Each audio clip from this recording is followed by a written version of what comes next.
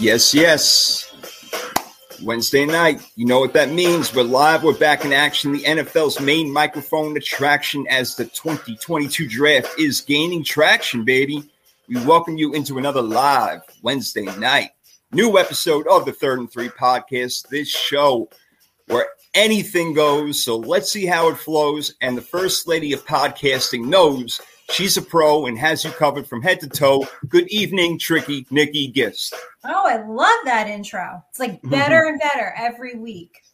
You guys are making me do it. I mean, you keep bigging me up for this stuff. So I'm like, damn, what am I going to come up with? We need it. We need, pumps us up, feeds our ego. We need it. Yeah, D's getting tired of me going through the damn dictionary, so I had to figure out something, So, this is what I went with for you, baby. Here we go, D. All right. You better watch and look for this guy's right hook because his style is textbook, and he'll surely leave you shook. The real deal, Damian Adams. What's up, man? Oh, man, I appreciate it, man. You keep bringing the great intros, man. So you keep bringing the great intros. That means we have to bring the great content to assist with those great intros every time. So we'll keep each other on point. It's perfect. That's the thing, baby. Harmony is what we got all the way. Third and Three podcast. My name is Jason Fearman, and this is the Third and Three podcast. We are live on Facebook. We'll download all that other stuff later. Spotify, Google, Apple, all that other good stuff that I can't even remember. But we are presented by the Sports Column and brought to you by thirdandthreepodcast.com. Get on over there. There are big things happening as always, and we're going to have to go over some stuff, guys, because March Madness is over. All right, so we're going to have to talk about that and give a shout out to the winner in a couple of minutes over here.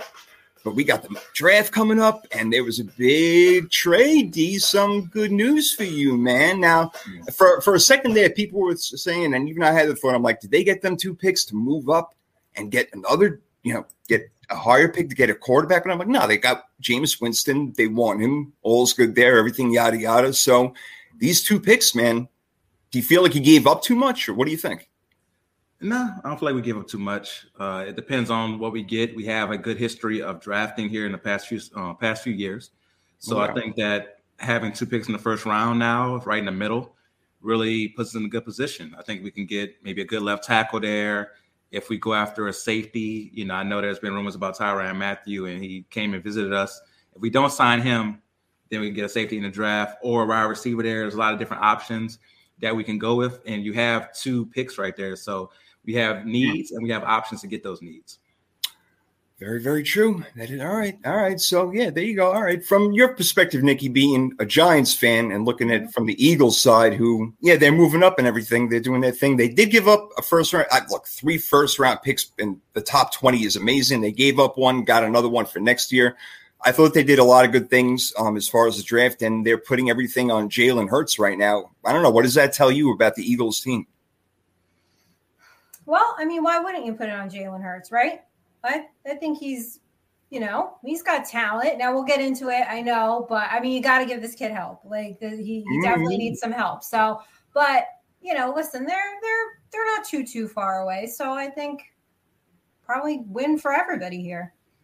Yeah, it could be. I mean, let's see. It depends on what the Saints do. With those first 2 picks. Obviously, they're not in the top 10, so it's interesting that they're there. But they must have guys in mind. There's no doubt. Anyway, we're doing neighborhood news right now, and I got to get to the March Madness bracket over here to get our winners, so we can give the person props over here because it got all jumbled up, and now I can't find it. So I got to work on that. We got to figure that out. Who want to make sure we give it to the right person and send that gift card out to you. We'll get your address and everything, or wherever you want us to send it to you. But you win the gift card, you win the prize. You'll see the dollar amount. Go have fun. We'll get your name out there in a few minutes. That'll be March Madness. But again, neighborhood news brought to you by Meatworks, an online custom butchery with the highest quality cuts produced by American farmers. Members customize their own boxes selected from our own curated boxes and save 10 to 20% USDA prime beef compared to shopping at local butchers and grocery stores. So,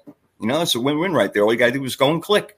With Meatworks, you will always be eating great meat, baby. Shipping is always free, and the boxes are filled with your favorite cuts. So go to thirdandthreepodcast.com, click on that link, scroll down a little bit on the homepage, and get that steak. Get them burgers, get whatever you want, get them ribs, make your own box of food, get it shipped over to you. It's free.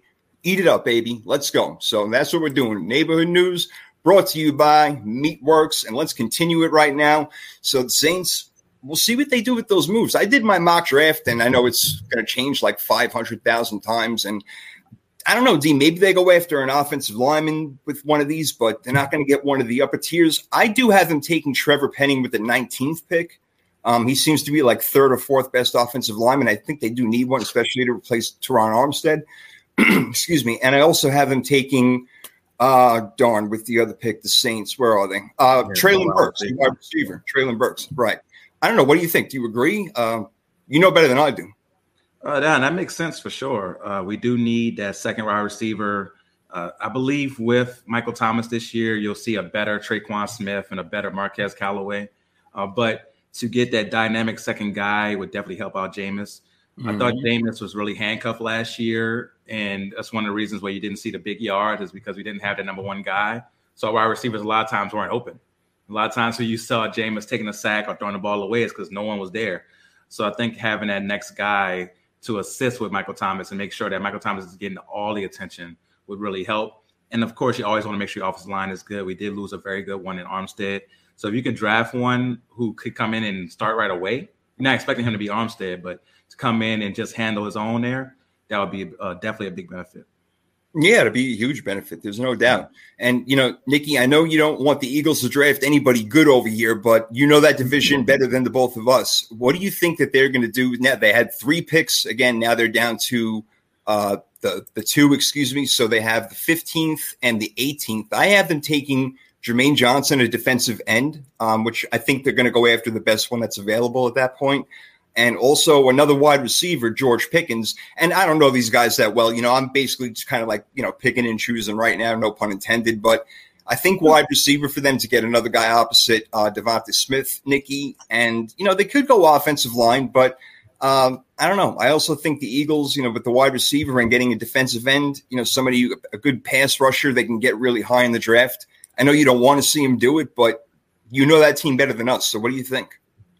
I think that with you, Jay, the pun is always intended. So let's just clear that up. It's always intended. I'm so full of crap. I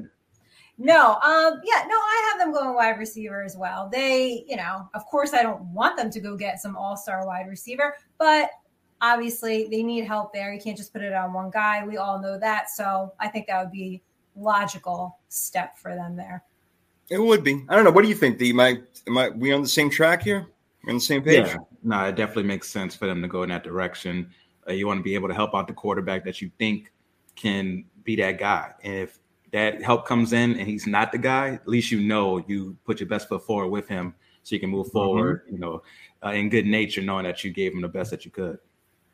And, that's the thing with them and also with the Dolphins. They're putting all these players around him and saying, all right, this is your year. Go out and show us Jalen Hurts and Tua both at the same time with both the respective teams. And both teams will have, higher draft picks next year, especially the Eagles will. And there's going to be a better quarterback class next year. So they're putting themselves in position in good ways. Either way you look at it, Nikki, you know what I'm saying? Because if they don't have the guy, then maybe the guy comes next year in the 2023 draft. Yeah. Hey, I mean, if there ever was a year to make a decision, this is the one. Let's see what Jalen Hurts can do. Let's see what the Eagles can do. But, guess we'll find out.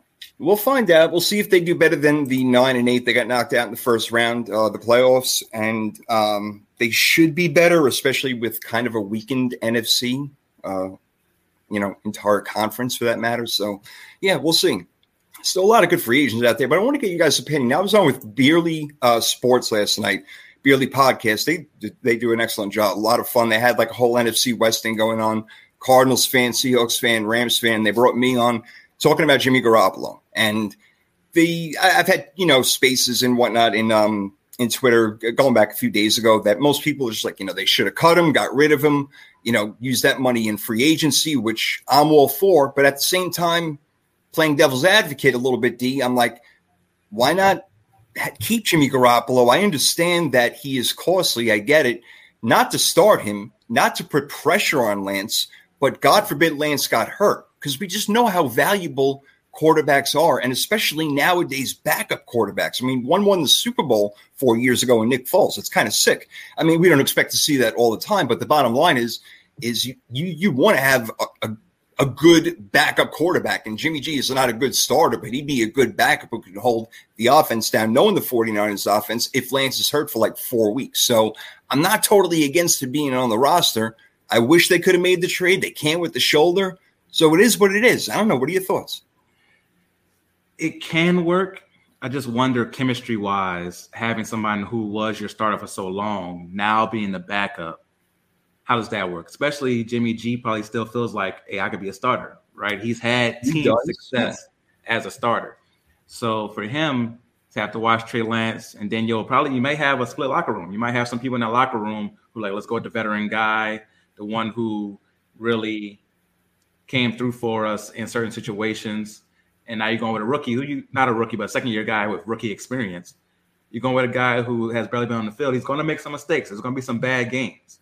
And when those bad games come, do those players start looking like, oh, we got Jimmy G right there, who we know isn't the best, but he's not going to make that mistake that young guy just made. Do you have the fan base saying, we know that Jimmy's not going to make that mistake to cost us a game in that situation? Does that happen?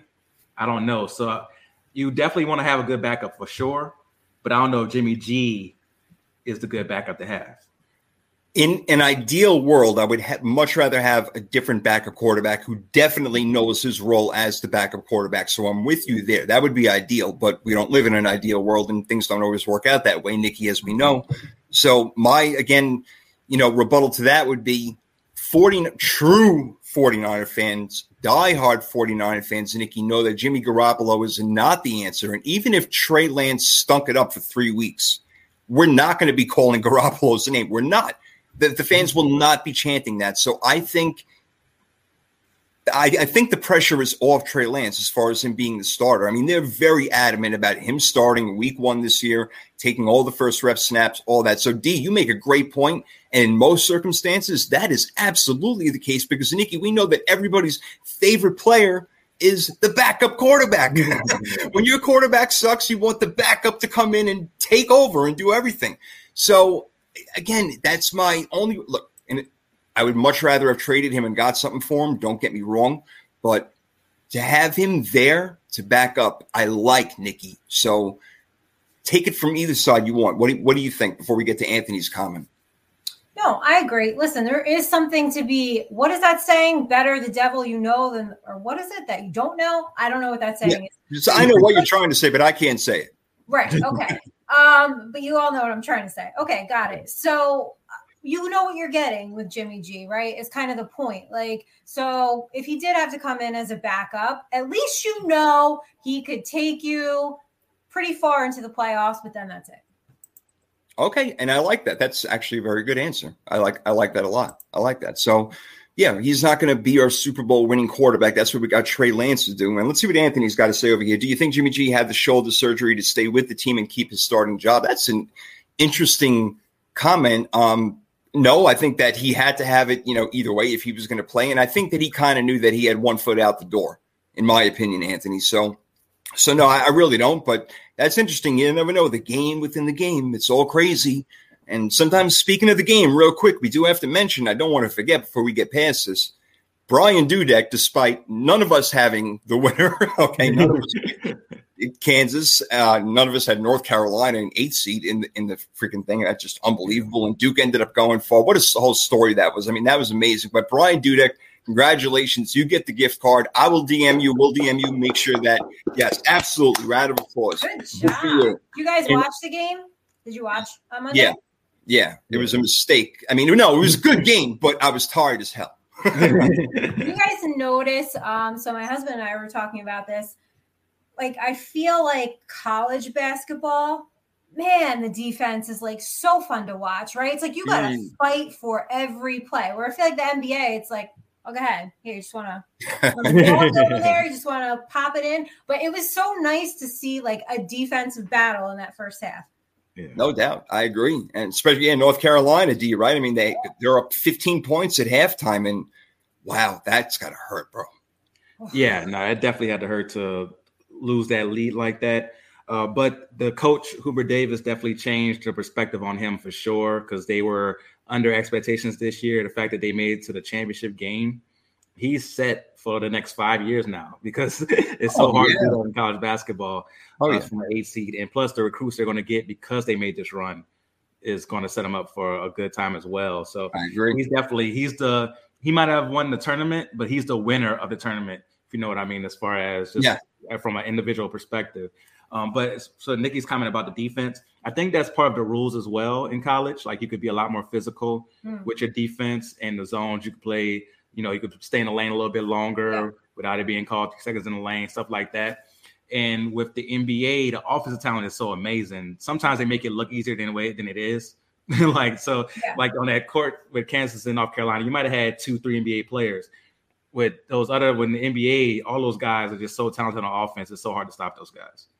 Yeah, but no doubt she's right with the all-out effort that they're giving. And, of course, it's a championship game. You expect that, but it's a beautiful thing to see. It really is. And trying so hard. Like that line we were thinking of. I should have texted you. I know I got the professionals in here. It was what? Kansas and 4 or 4.5 was the line. So we were going to bet. And then I'm like, I don't know if I like that.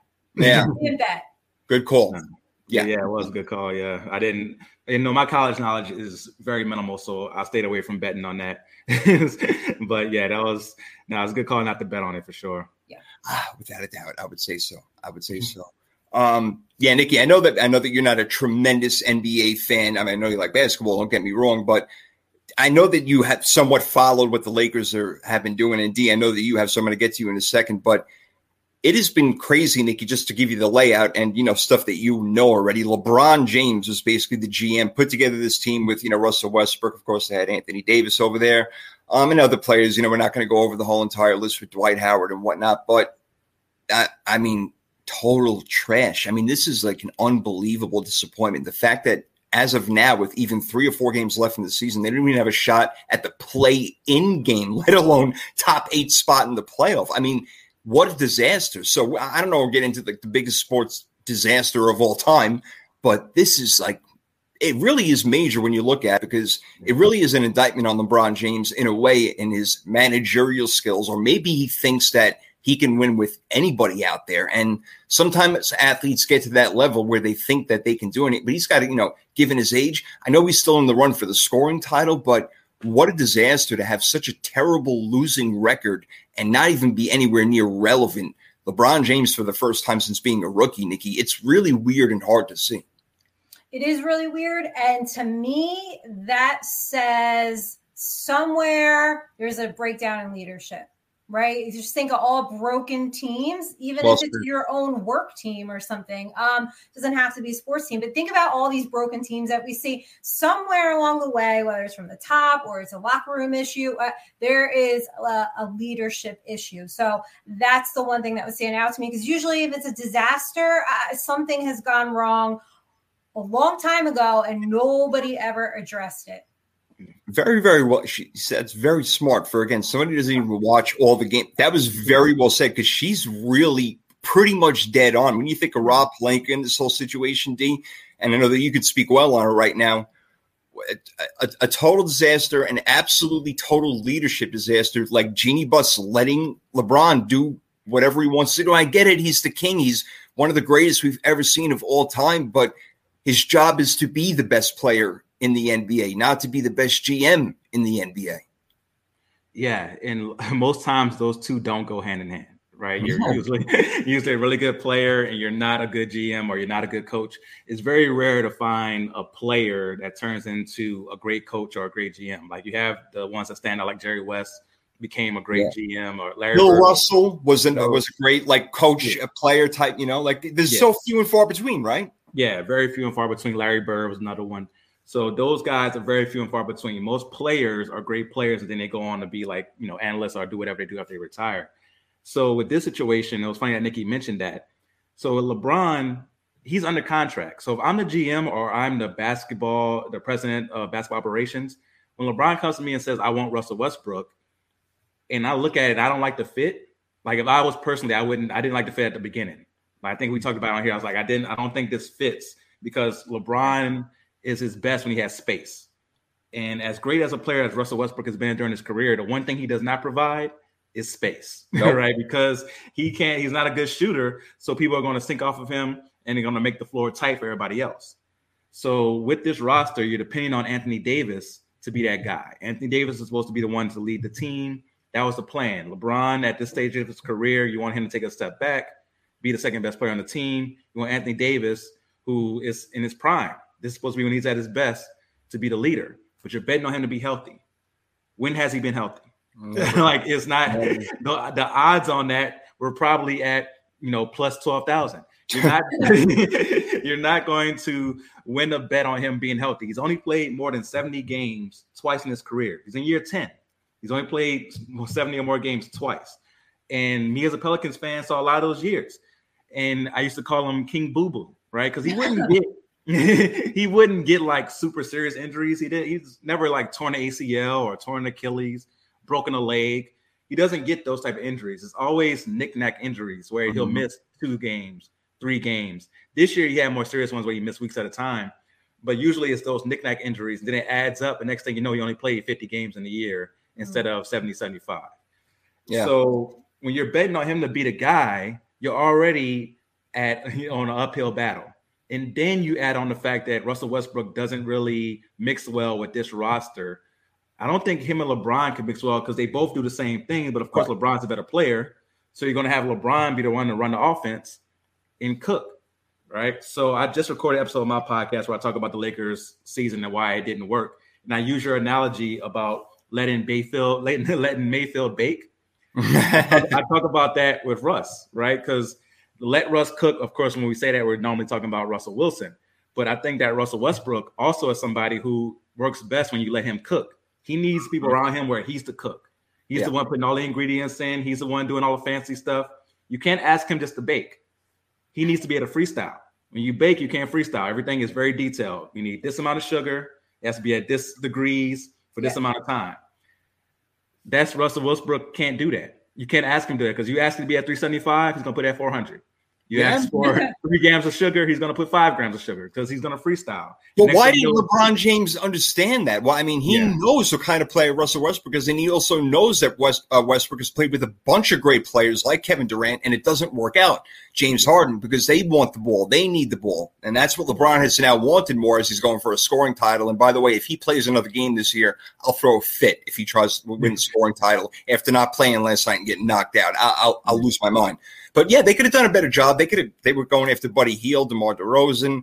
These are names that were out there. And look, LeBron chose his mini-me. I don't know what the hell why, but he did. And obviously we see what happened. And he wanted him gone after like the first week. And I don't want to hear all this. Well, let's see what happens when AD, LeBron, and Westbrook play together. They're 11-10. Okay, so let's not. They're 11. All right. So it wasn't. We didn't see like a great form of them when they were together. Now, of course, if they play more together, they probably could find out more.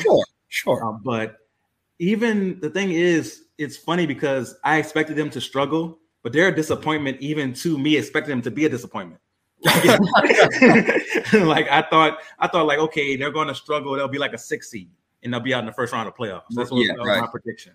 But the fact that they are the 11th seed and got eliminated before the season even ended is nuts. With that roster, you said they got 4 guys on their roster who are in the top 75 all time.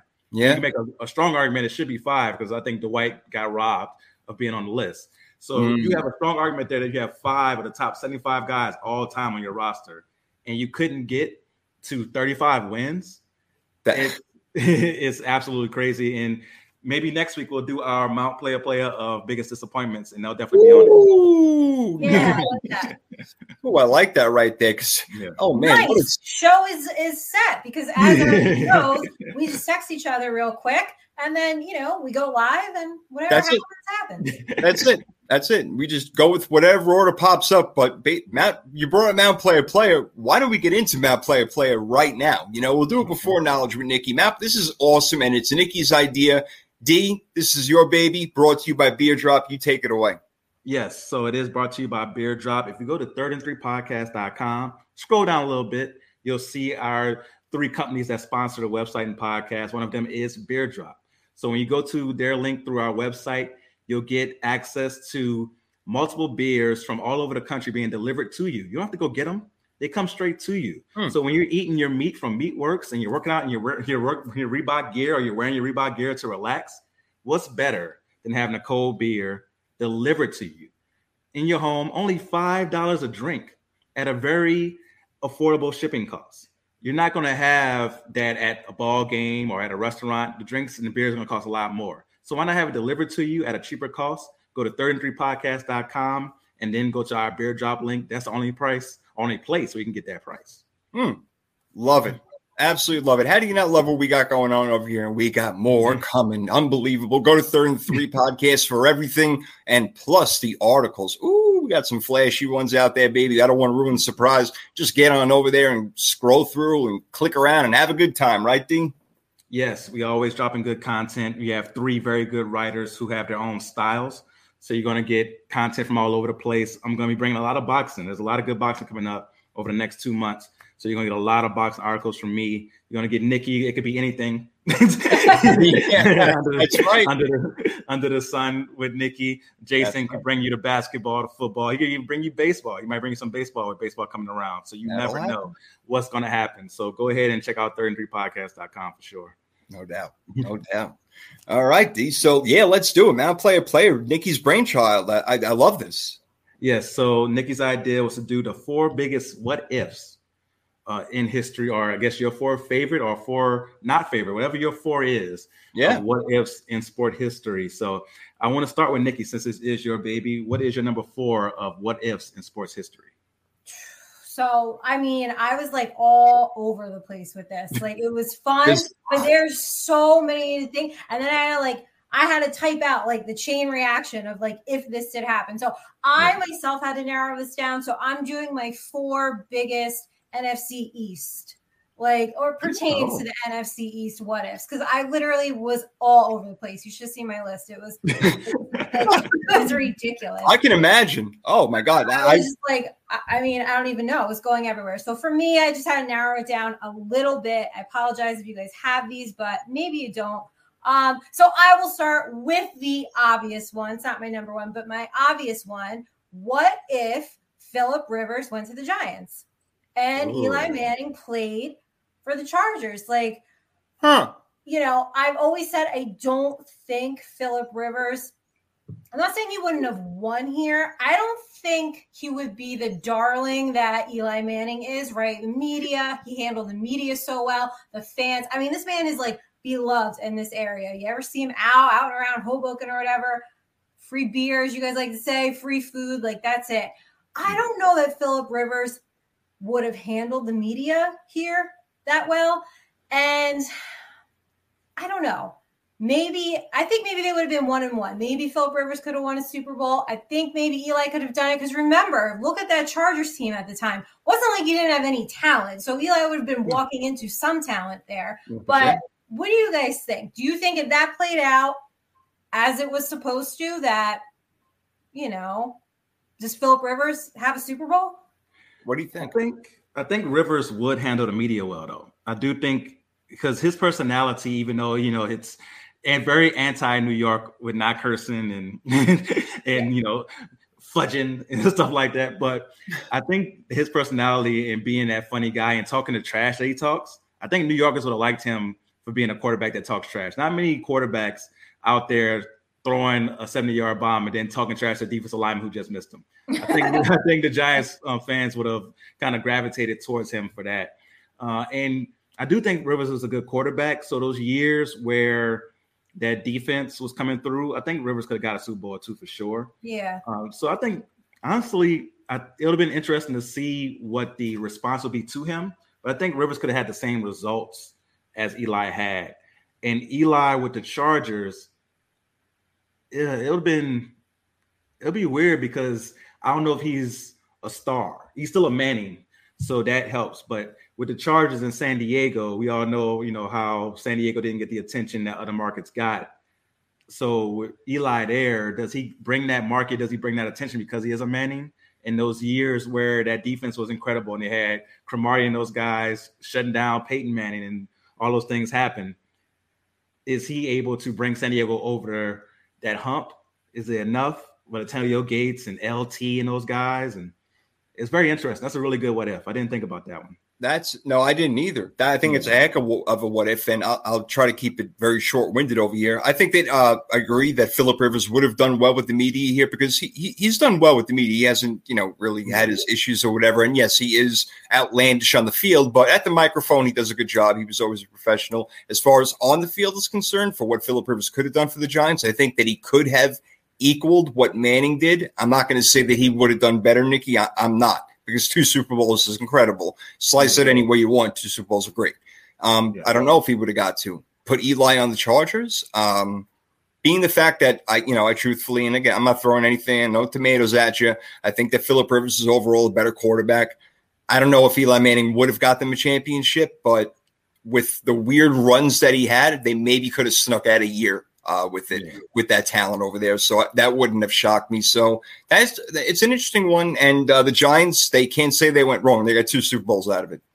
Yeah, for sure. No, that's a really good one. And it's something that when you think about it, it's like, man, I wonder if that would have really changed history a lot. So that's a good one. Yeah, that's cool. Well, then Brady, he would have had those, right? Like then that Super Bowl doesn't happen. Like then what does happen? I don't know. Yeah, that's true. I don't see Rivers making that throw for the helmet catch, so that's true. Yeah. I can see it. Who says they'll be in that situation? But I'm not sure. Not that Eli Manning is the most athletic guy out there, but Rivers was the statue for sure. Yeah. So I'm with you. Yeah. So that's for sure. That's good. So what's your number 4, Jay? I think you'll like this one, Dean. What if Will Chamberlain played in today's NBA? Oh, I would love to see how that would work out with the bigs that.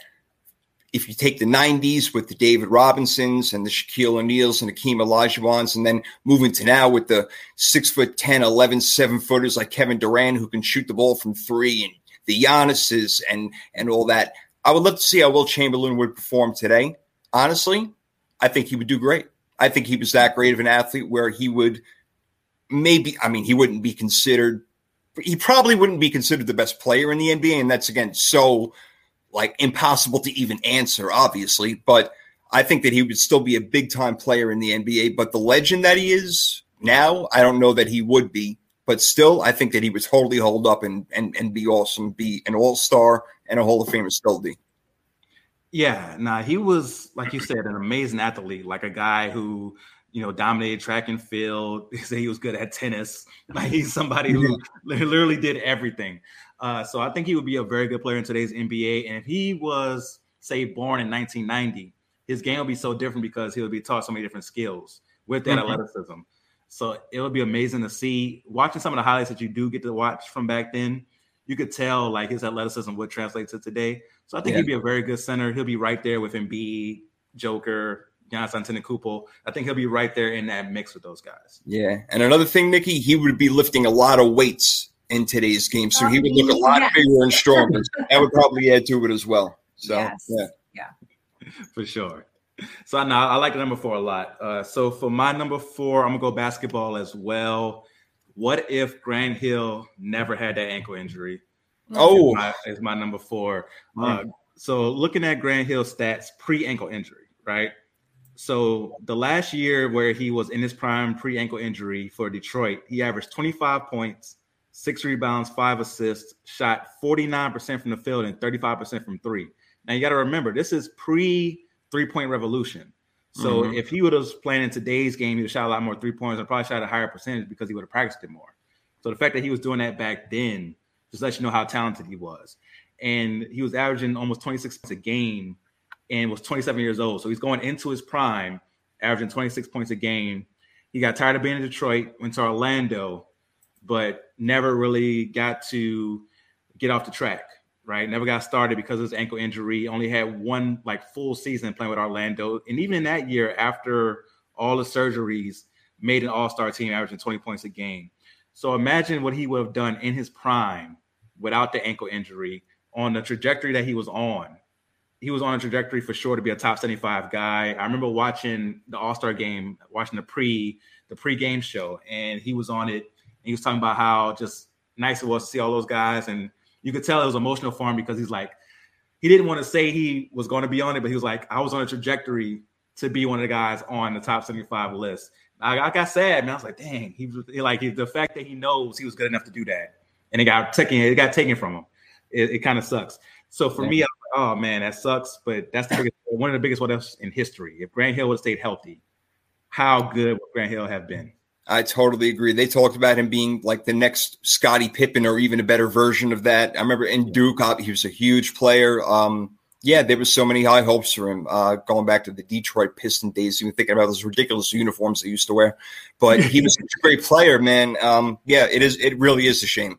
It's a shame. Makes me think of another guy. I don't know if he's on anybody's list. I highly doubt it, but I'll say it after. But I like that one because I saw Grant Hill play, and I know that he would have been an all-time great. There's no question. Yeah, for sure. So now let's move on to another NFC East what if. Okay, guys, what if Chip Kelly got Marcus Mariota? Do you guys remember? So, like the 2015 draft, right? It was this is all I heard, obviously, living here. It was like the Eagles are going to trade up. They want to get Marcus Mariota. Chip Kelly wants to get him, right? Coached him up in Oregon. Like, that's all we heard. This is what the Eagles are doing. Okay, Eagles make an offer to the Titans. It was 2 first-round picks for 15 and 16, a second-round pick for 15, and any quarterback and defensive player on the Eagles roster, which you have to think would have been Sam Bradford, Fletcher Cox, right? Like, if you're giving me anybody on that defense, Fletcher Cox for sure. Cox. Yeah, for sure. So Titans don't budge, right? Eagles get Nelson Aguilar that year. Right. But if Chip Kelly got Marcus Mariota, Doug Peterson doesn't get hired. Right. And I do think that combination, Marcus Mariota, probably could have been in the top 10 quarterbacks that year anyway with Chip Kelly. Wow. That's a really good one. Thing is, I don't know if Mariota is successful in NFL no matter who his coach is. I just don't think he's a good NFL quarterback. Now, maybe Chip Kelly having that relationship with him and knowing how to use him best brings the best out of him. Yeah. But I just haven't seen anything from him NFL-wise to make me think, oh, man, this guy would have been good. It's not like with Vince Young. Hopefully it's not on anybody's list. But with Vince Young, I feel like if he would have been in a better system or with a different coach outside of Jeff Fisher, we see a better version of Vince Young. We saw some flashes of brilliance, especially his rookie year. Same thing with like RG3. If RG3's situation is different, we know the talent was there with RG3, with Vince Young. Mariota, I never saw those flashes to make me think this guy has it. So for me, honestly, I think if that does happen, Chip Kelly loses his job even faster. Oh. Yeah. No, think about all they gave up. The Titans would have been just been made if they did that trade. So it would have worked out great for the Titans, and I think Chip Kelly gets fired like after year 1 or 2 after that. No, I think it's a great thing that for both sides, that the trip actually be great for Tennessee, but for the Eagles, I think it would have been terrible. But I mean, I don't want to totally dump on Mariota. I don't want to say he took the Titans to the playoffs, but he was their quarterback and he did a good job. I mean, he can run around. Look, they went to the playoffs. They got knocked out in a crazy game against the Chiefs, but I mean, he was there and he played. And look, now he's had to ride the bench for a couple of seasons. He's finally got a starting job back with Atlanta. I can't wait to see what happens with that.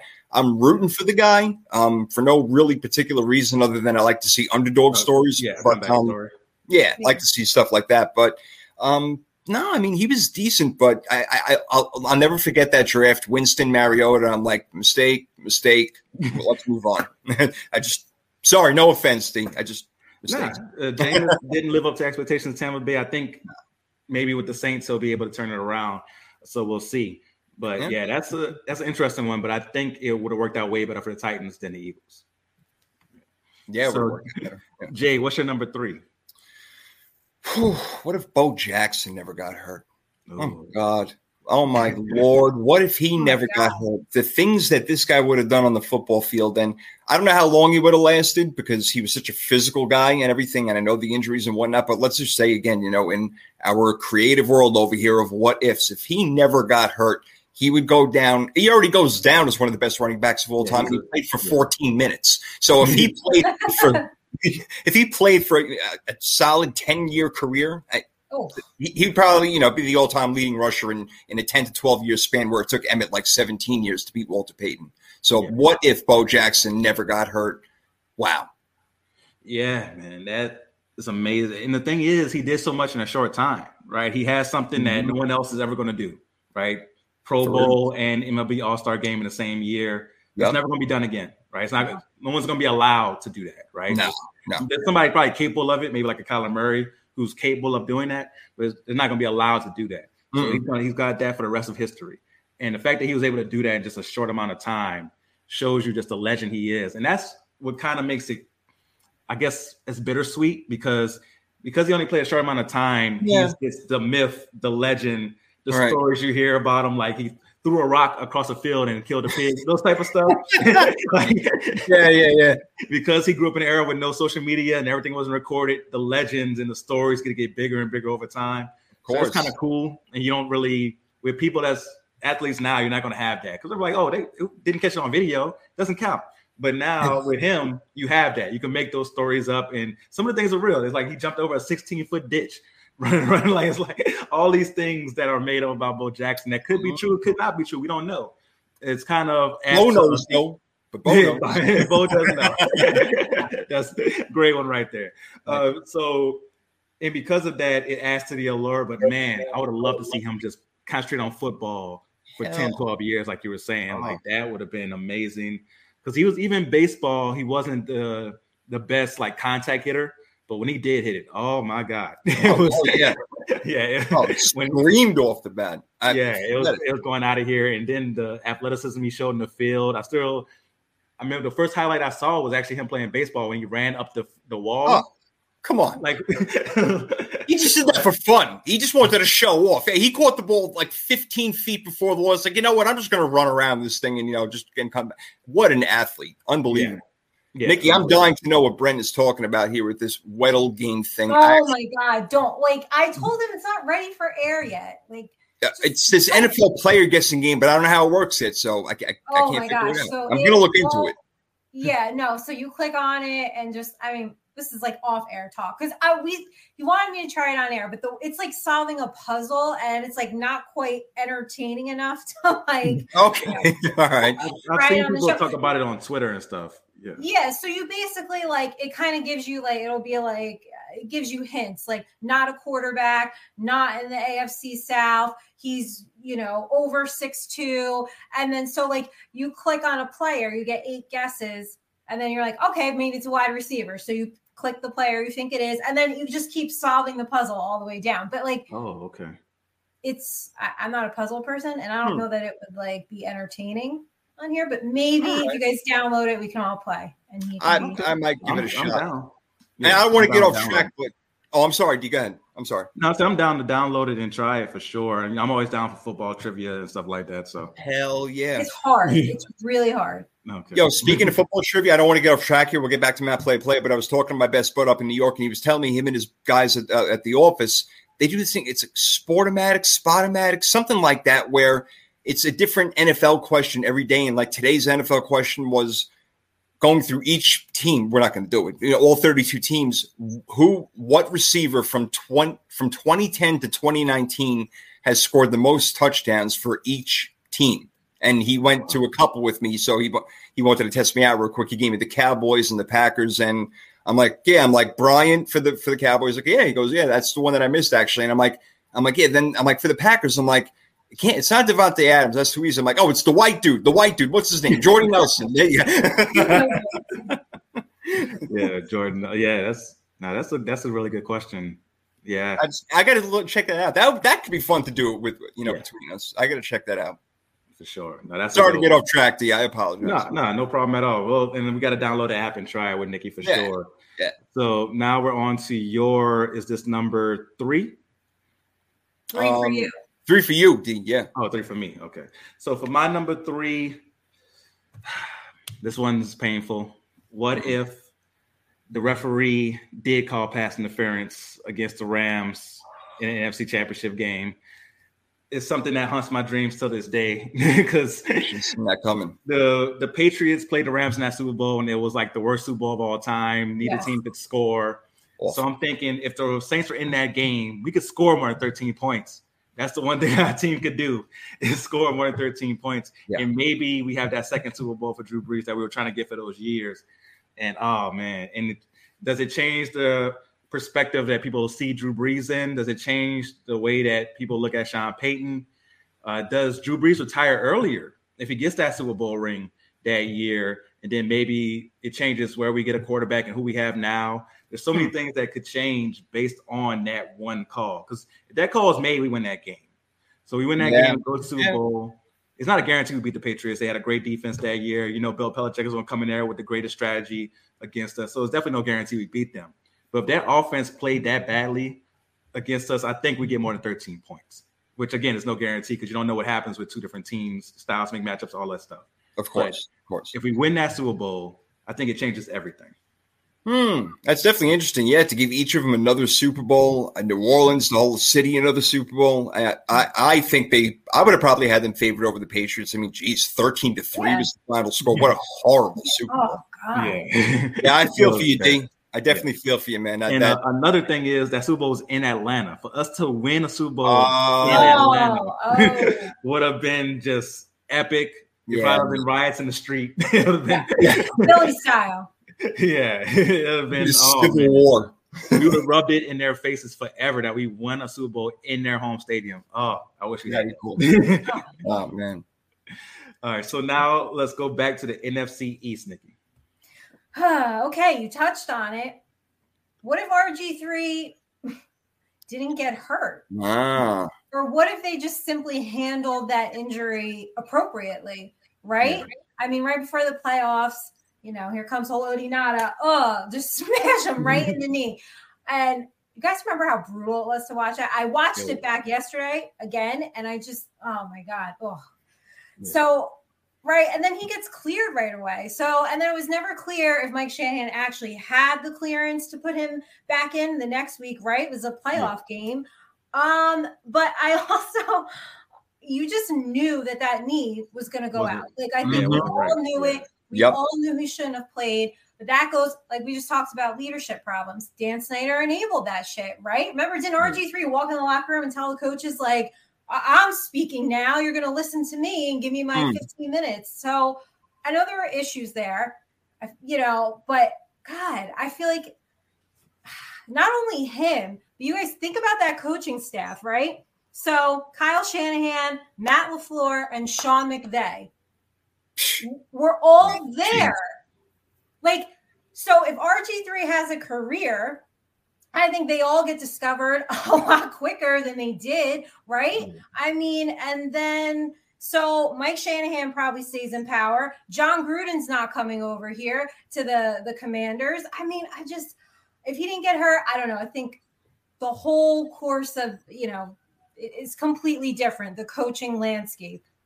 It could have been deep because, you know, real quick, bro, there was Andrew Luck or RG3, you know, one of them kind of conversations. And so a lot of people were saying RG3 should go first.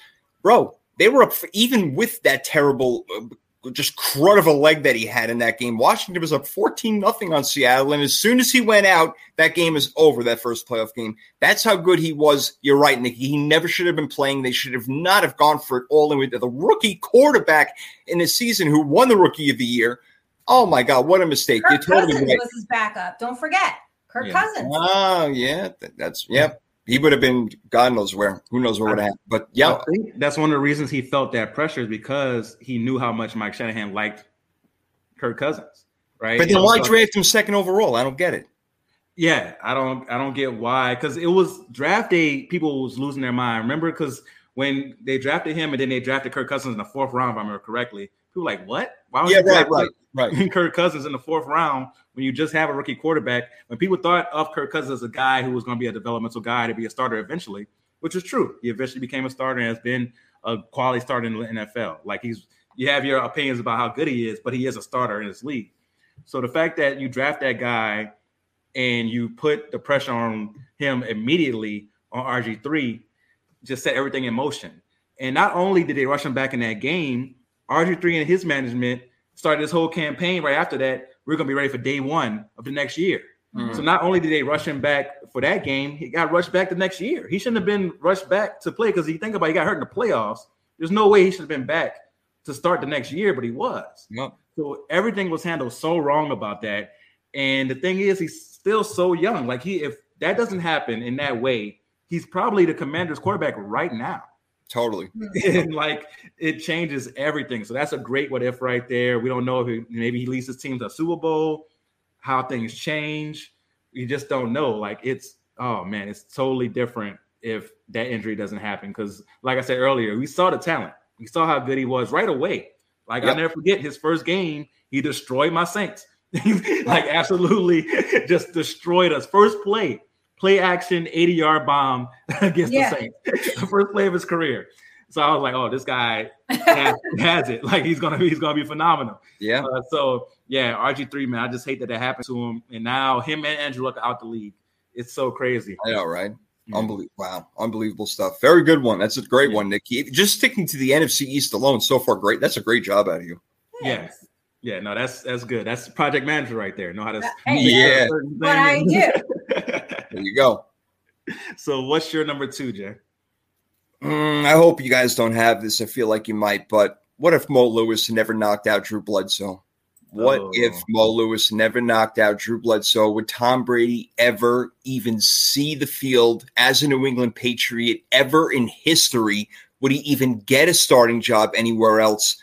We don't know. Mo Lewis made Tom Brady's career right there. Tom Brady made his career. Let's not kid around, all right? But if not for that hit, Tom Brady's not getting on. There is no question he is not getting on the field. I mean, Bledsoe was still pretty good, Yeah, Drew Bledsoe was he was really good. There's no doubt. He took the Patriots to the Super Bowl just 4 years earlier. You know, when they played the Packers, they lost the game, but under Bill Parcells. And now under Bill Belichick, Parcells' protege, they could have done it again with Bledsoe, but look what turned out.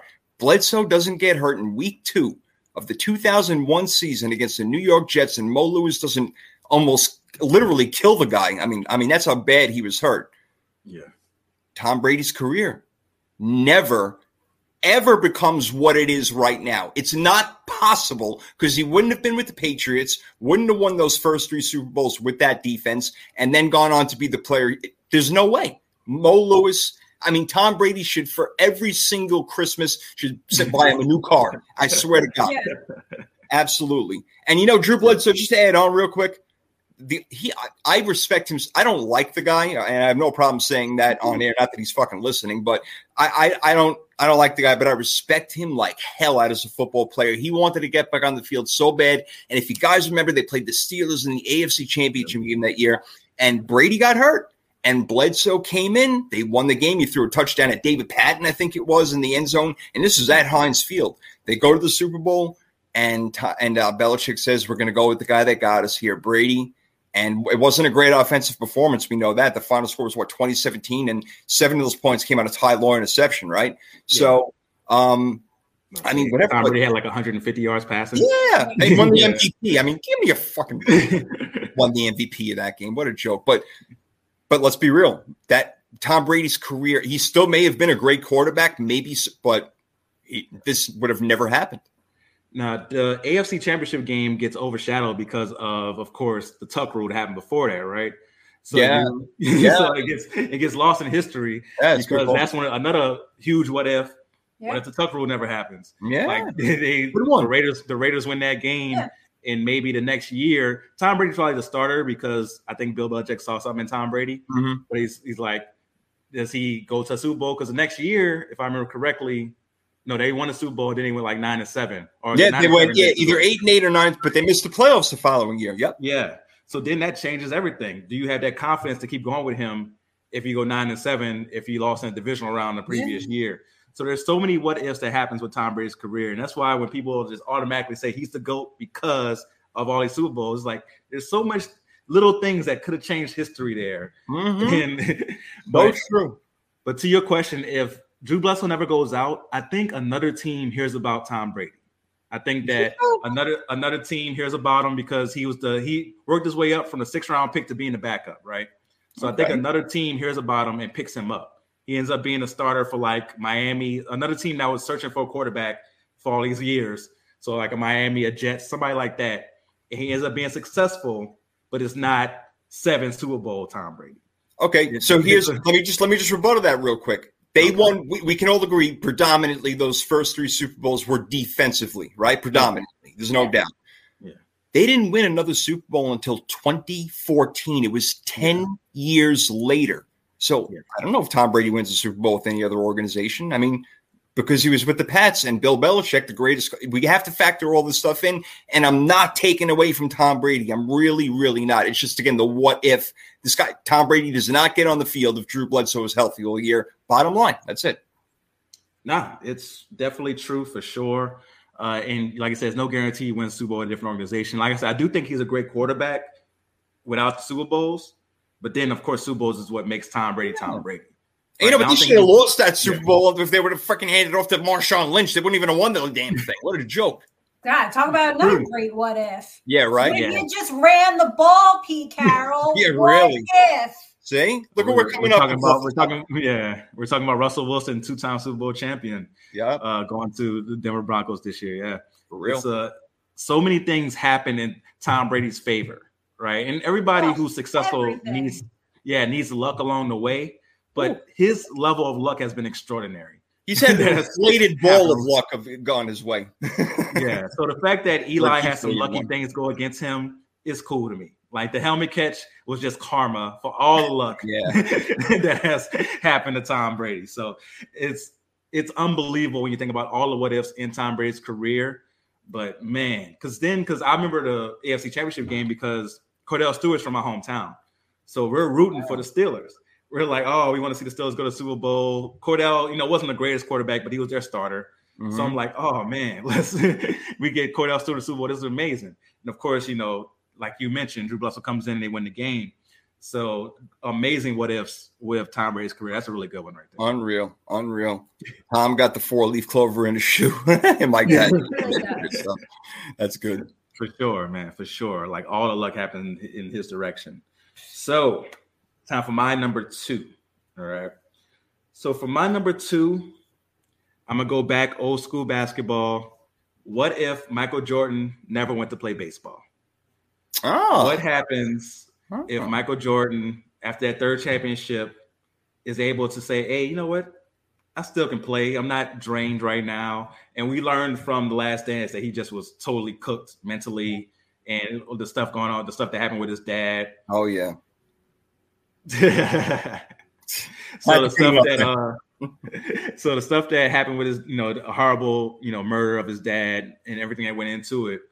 If that doesn't happen, he continues to play basketball. Are we talking about 8-time champion Michael Jordan? Because then you have Akeem Olajuwon doesn't get his 2 rings, and there's no comparison. Yeah, Mike is right. That would have been amazing finals. Michael Jordan versus Akeem Olajuwon in those Rockets. It would have been amazing. And I'm not saying the Bulls automatically win that because they had no answer for Akeem Olajuwon. Nobody did. Yeah. If it was, no matter if it was Luke Longley or if it was Bill Cartwright at the time or Bill Wellington, they had no answer for Akeem Olajuwon. So it would have been amazing to see what they would have done to try to combat that. Because then you got a double, then you got Kenny Smith open and Mario Elliott, all those shooters they had surrounding Akeem Olajuwon. How does the Bulls defense adjust to that? It would have been amazing to see. So that's one of my biggest what ifs. If Michael Jordan doesn't go, do they win 8 straight or do they lose to Hakeem in the finals because they had no answer for a great center like that? Now they were able to beat Shaq. I know they were able to eventually beat Shaq when Shaq was in Orlando. So they were able to beat a great center. But in that year, 94, they would have lost because remember, Horace Grant moved on after 93 to Orlando. Right. So they no longer have Horace Grant. Horace Grant left the next year after that. So then they got coach. Right. Yeah. So when they move on, is he able to beat them? So it's a big what if, because if he loses and he doesn't have the perfect finals record, does that affect now how we talk about the GOAT conversation with him and LeBron? Or if he does win, he has 8 straight, it's no competition. Yeah. Right? If he has 8 straight, then you're like, it's not close at all. Right. So either way, it changes the whole GOAT conversation because the reason it's close is that he didn't win 8 straight. And the reason that people think it's him is because he didn't lose in the finals. When he plays against Hakeem and the Rockets, the Bulls have a really good chance of losing that series. Yeah, that's what Mike's saying. Eventually, he's saying that he would have lost over there. All good things do come to an end, and it did come to an end in Washington with the Warriors. But damn, they could have won 8 straight. Could you? I mean, in the NBA basketball era, especially with how many great players there were, I mean, that would just. I mean, if Jordan isn't solidified as the greatest athlete of all time in professional sports, I don't know what 8 straight, and that was certainly most definitely possible, without a doubt. And if he didn't wear number 45, they could have won 7 in 8 years, possibly, when Orlando took him out and freaking Anderson stole that. But that broke my heart. I wasn't even a Bulls fan, and that broke my heart when he stole that ball from him. It killed me. Yeah. But that's a great what if. It really is. It really is, because that would, like how nobody can really catch Tom Brady now. Like, it'd be impossible. It's just impossible if it's not already to catch Michael Jordan. And LeBron is that close. But 8 in a row, you're right, bro. Yeah, no, it would have been just so hard for anybody to try to do that, because the fact that LeBron made it to 8 finals in a row is absolutely ridiculous. So to win 8 in a row, just absolutely crazy, man. So that's one of my biggest what ifs that I think about all the time. Like, even on 2K, I'll play like the 93 Bulls versus the 94 Rockets, just to see how the matchup works. Of course you do. The dumb stuff I do in my off time. But yeah, just to see like how this matchup work. I know Phil Jackson's an amazing coach. He came up with something, but eventually Hakeem Olajuwon, especially in his prime where he was then, would have been so hard to stop. You imagine, like, how could they have done it? So that's one of the biggest what ifs in history for sure. Yeah. But again, it's not like Hakeem wasn't around with Clyde Drexler before that. They were still around, and they didn't even make it to the finals until, I guess, the Lakers were done, and then Portland was done, So, it was Houston's turn to take over after, Phoenix with Barkley and all that. Yeah, it was his turn, and he got his 2 in a row, and damn, that goes to one of mine later that I didn't include in it. No, I'll get to it. But yeah, getting back on track over here, brother. Go ahead. So now we're on to number ones. What's your number one, Nikki? Number 1 for the NFC East is, speaking of catches, 2014 divisional playoff game, Cowboys-Packers. Oh. If that was a catch, which we friggin' all thought it was a catch. Yeah. I mean, you guys remember that? Cowboys down by 5. I think there was like 4 minutes left. Field goal was doing nothing for them, right? So, I mean, Romo could have dumped it off for 2, but no, bomb down the sideline. Dez Bryant. I mean, I am not a Cowboys fan I was heartbroken. Like, I swear that was a catch. I think today it would be a catch, right? Yeah. So if that is called a catch, I mean, no, I'm not saying the Cowboys would have definitely won. That team was fire that year. I think there's a good chance they beat the Packers. And then do they go on and do they get a Super Bowl that year? Mm-hmm. Nikki, I like it a lot, D. I really like that one a lot, because I watched that, and even during that time, I'm like, how is that not a catch? And the Cowboys, hands, like, he just showed his athletic ability. I mean, you're going to discredit him for his athletic ability? He said, I was reaching for the goal line. If you guys will watch it back, you hear him say, how is that not a catch? I'm reaching for the goal line. Exactly. And today it would be ruled a touchdown. There's no doubt. Yeah, and you know what? Dallas was the better team that year. I don't know if they would have won the Super Bowl either, but they proved to me on the field, D, that they were the better team that day. As Mike says, that Dez Bryant's still crying over that one. Yeah, that kind of ended his career. That was the biggest moment. That's what he's going to be known for, even though he's the all-time leading TD catcher in Dallas Cowboys history. When you bring up Dez Bryant, was it a catch? That's going to be his legacy because of that. And it's something for me, like Tony Romo. How different do we look at Tony Romo's career if they go on to win Super Bowl that year? He wins the Super Bowl for the Dallas Cowboys. Oh, it's like he went on to do great things anyway. Like, he's the highest paid commentator and all that stuff. But it would be even more like his what he could do commercially will be even bigger if he won the Super Bowl for the Dallas Cowboys. And he's probably a Hall of Famer.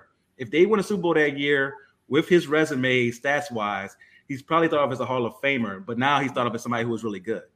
So that's a huge what-if right there. I am so with you. If Tony Romo won 1 Super Bowl, I don't get Cowboys, whatever, didn't matter who, he would be in the Hall of Fame. Because to me, watching him on the field, I'm like, that's one hell of a good freaking quarterback. The greatest I've ever seen. No, but right? I mean, Nicky, he was legit, and he came out of nowhere. He really did. Yeah, walk on. I mean, yeah, no, again, Drew Bledsoe. Drew Bledsoe again. He lost. Romo replaced Bledsoe on the Cowboys. Oh, poor Drew.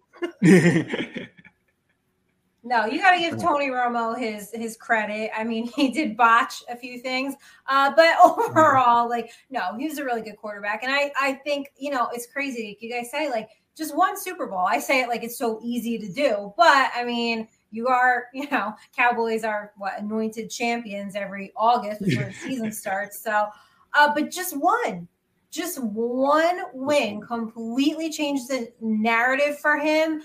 And I think he's looked at completely differently. Yeah, totally agree. Sure. Yeah, the universe didn't want all that obnoxiousness at capacity, so that's why. Anyway, I respect you for how well your list was and the fact that you didn't include the David Tyree catch in it. I respect that so much. You have no idea. I love your list. I love this idea. I look at Mike Patton saying it playing against Romo in college. Name still gives him shivers. I bet. I bet if he was good at that level, what he played, Illinois, right, or something like that. Eastern Illinois. Illinois, yeah. That's very well done. Jimmy G went to the same school, right? Oh, did he? Yeah, he did. That's right. Yes, yes, he did. How about that? Oh man, that's a great one. I think really changes the perception of so many people if that catch is real to catch for sure, and if they go on to win Super Bowl. So yeah, that's a good one. What's your number one, Jay? If you guys haven't guessed it, here it is. And it even came up last night on the Beerly podcast. What if in 2005, 49ers had the first draft pick? Oh, yeah. It took Aaron Rodgers and not Alex Smith. Oh, my freaking Lord. What if? Are you kidding me? This franchise would have 9 Super Bowls by now. I mean, it's insane. We only had 5. We would have beat out Pittsburgh Cowboys. If Aaron Rodgers was quarterback of the 4, look, Alex Smith took them to a few NFC championships, and that's Alex Smith. If Aaron Rodgers was our quarterback, and look, he would have started a lot quicker too. Did he learn something behind Brett Favre? Yeah, had to be an asshole, maybe. Holy shit, that would have been freaking great.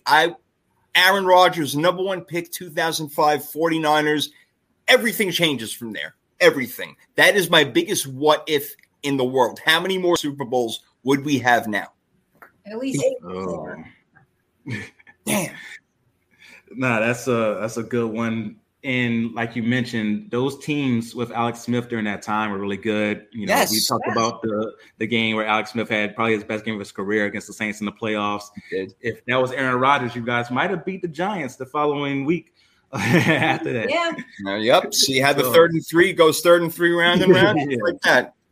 2011, that was a serious year. Yep. Nicky came into our building and freaking Eli Manning again pulled it out of his, unbelievable. Rough on a lot of special teams mistakes in that one. Oh God! Eli Manning should have been hospitalized after that game. I don't know how he was alive. Well, that's why they call him Iron Man. I mean, I thought he was going to be. Listen, he took a beating, so it's impressive. You say what you want, but that. No, he earned my respect that day. Ridiculous. He totally earned my respect that day. There's no question. No, we might tease Eli for the faces he makes and thinks that he's not like the greatest quarterback. But one thing you can never question is his toughness for sure. Yeah. Hell yeah. He is one of the toughest quarterbacks ever. Him, Favre, like those guys, the stuff they went through to keep playing, even Peyton Manning, like some of the things they went through to keep playing on the field is absolutely crazy. But Aaron Rodgers on the 49ers, man. Oh my gosh. I wonder if you mentioned Brett Favre, right? You say he learned how to be an asshole, but I wonder if that does help though. Like the fact that he sat behind Favre for 3 years. If he comes in right away for the 49ers, is he a totally different quarterback? Does that first year where he kind of takes a beating, does that change who he is? Is he still the same guy? He's an all-time great. So usually with all-time greats, it doesn't matter the situation. Normally it's still going to be great. So I do think he would have been great. And I think for sure you guys probably have, I would say 2 Super Bowls at least.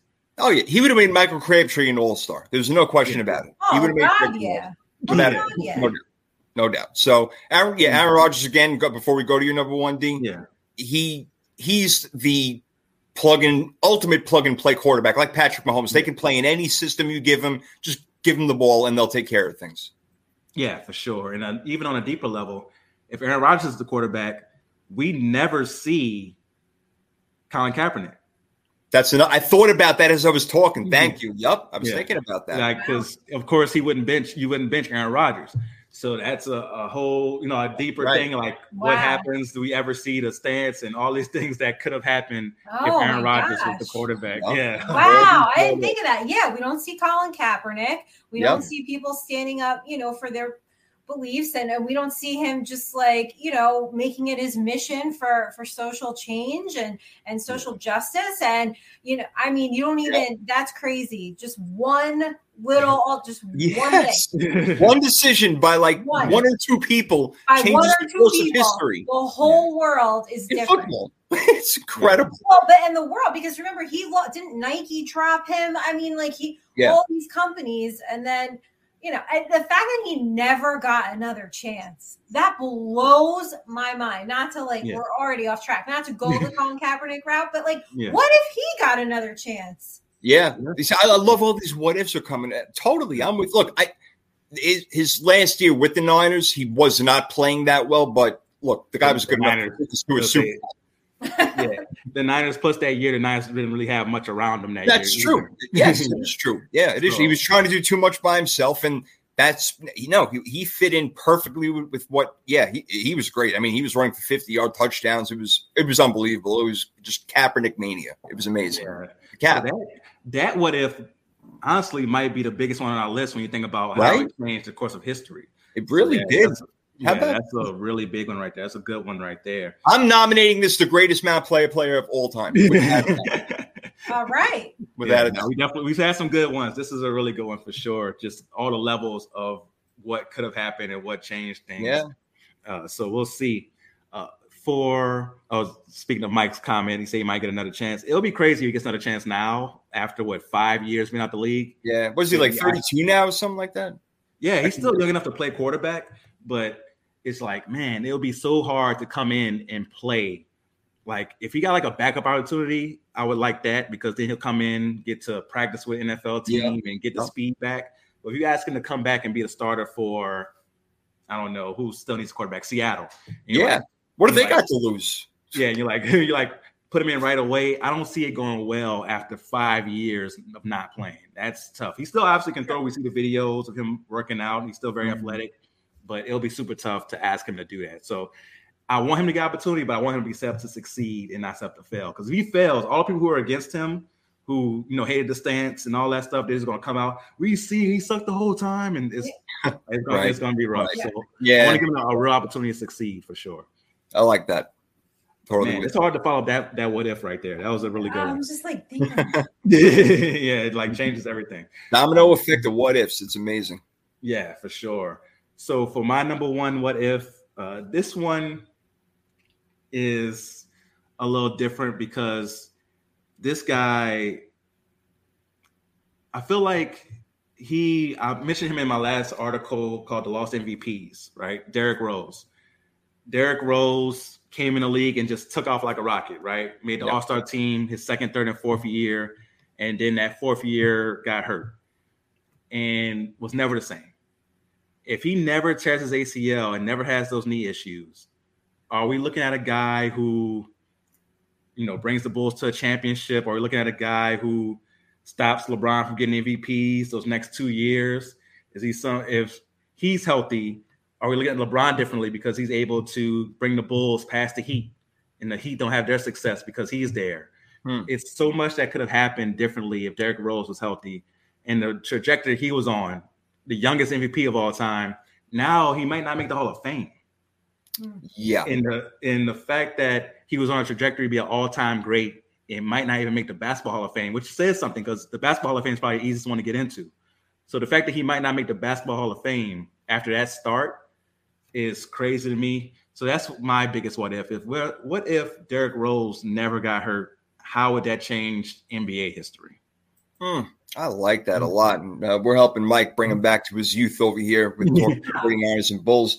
No, it's great. This what ifs is amazing. And I remember Derrick Rose, like you said, he came in the league and bam, right away, won an MVP before you even know it. Rookie, just unbelievable. And not a big guy at all. size and stature and everything, but he was so dominant. He can get to the lane. He could do everything. He didn't have to dunk the ball on you. You know, he was just he was an excellent player. So I'm with you. Like, how great would he have been? Would he have taken the Bulls?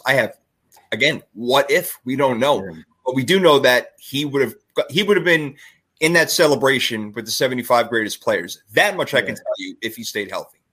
Yeah, for sure. Because youngest MVP, he would have had a good 4 or 5 more All-Star appearances. So if you have him as a 8-time All-Star, MVP, and maybe a championship, maybe, we won't know. But let's say he gets a championship in there. He's top 75 for sure, because he was on that track where he would have been one of the greatest of all time. Like I said, to go where he would have been on top 75 to now is a question if he's a Hall of Famer is such a big dip.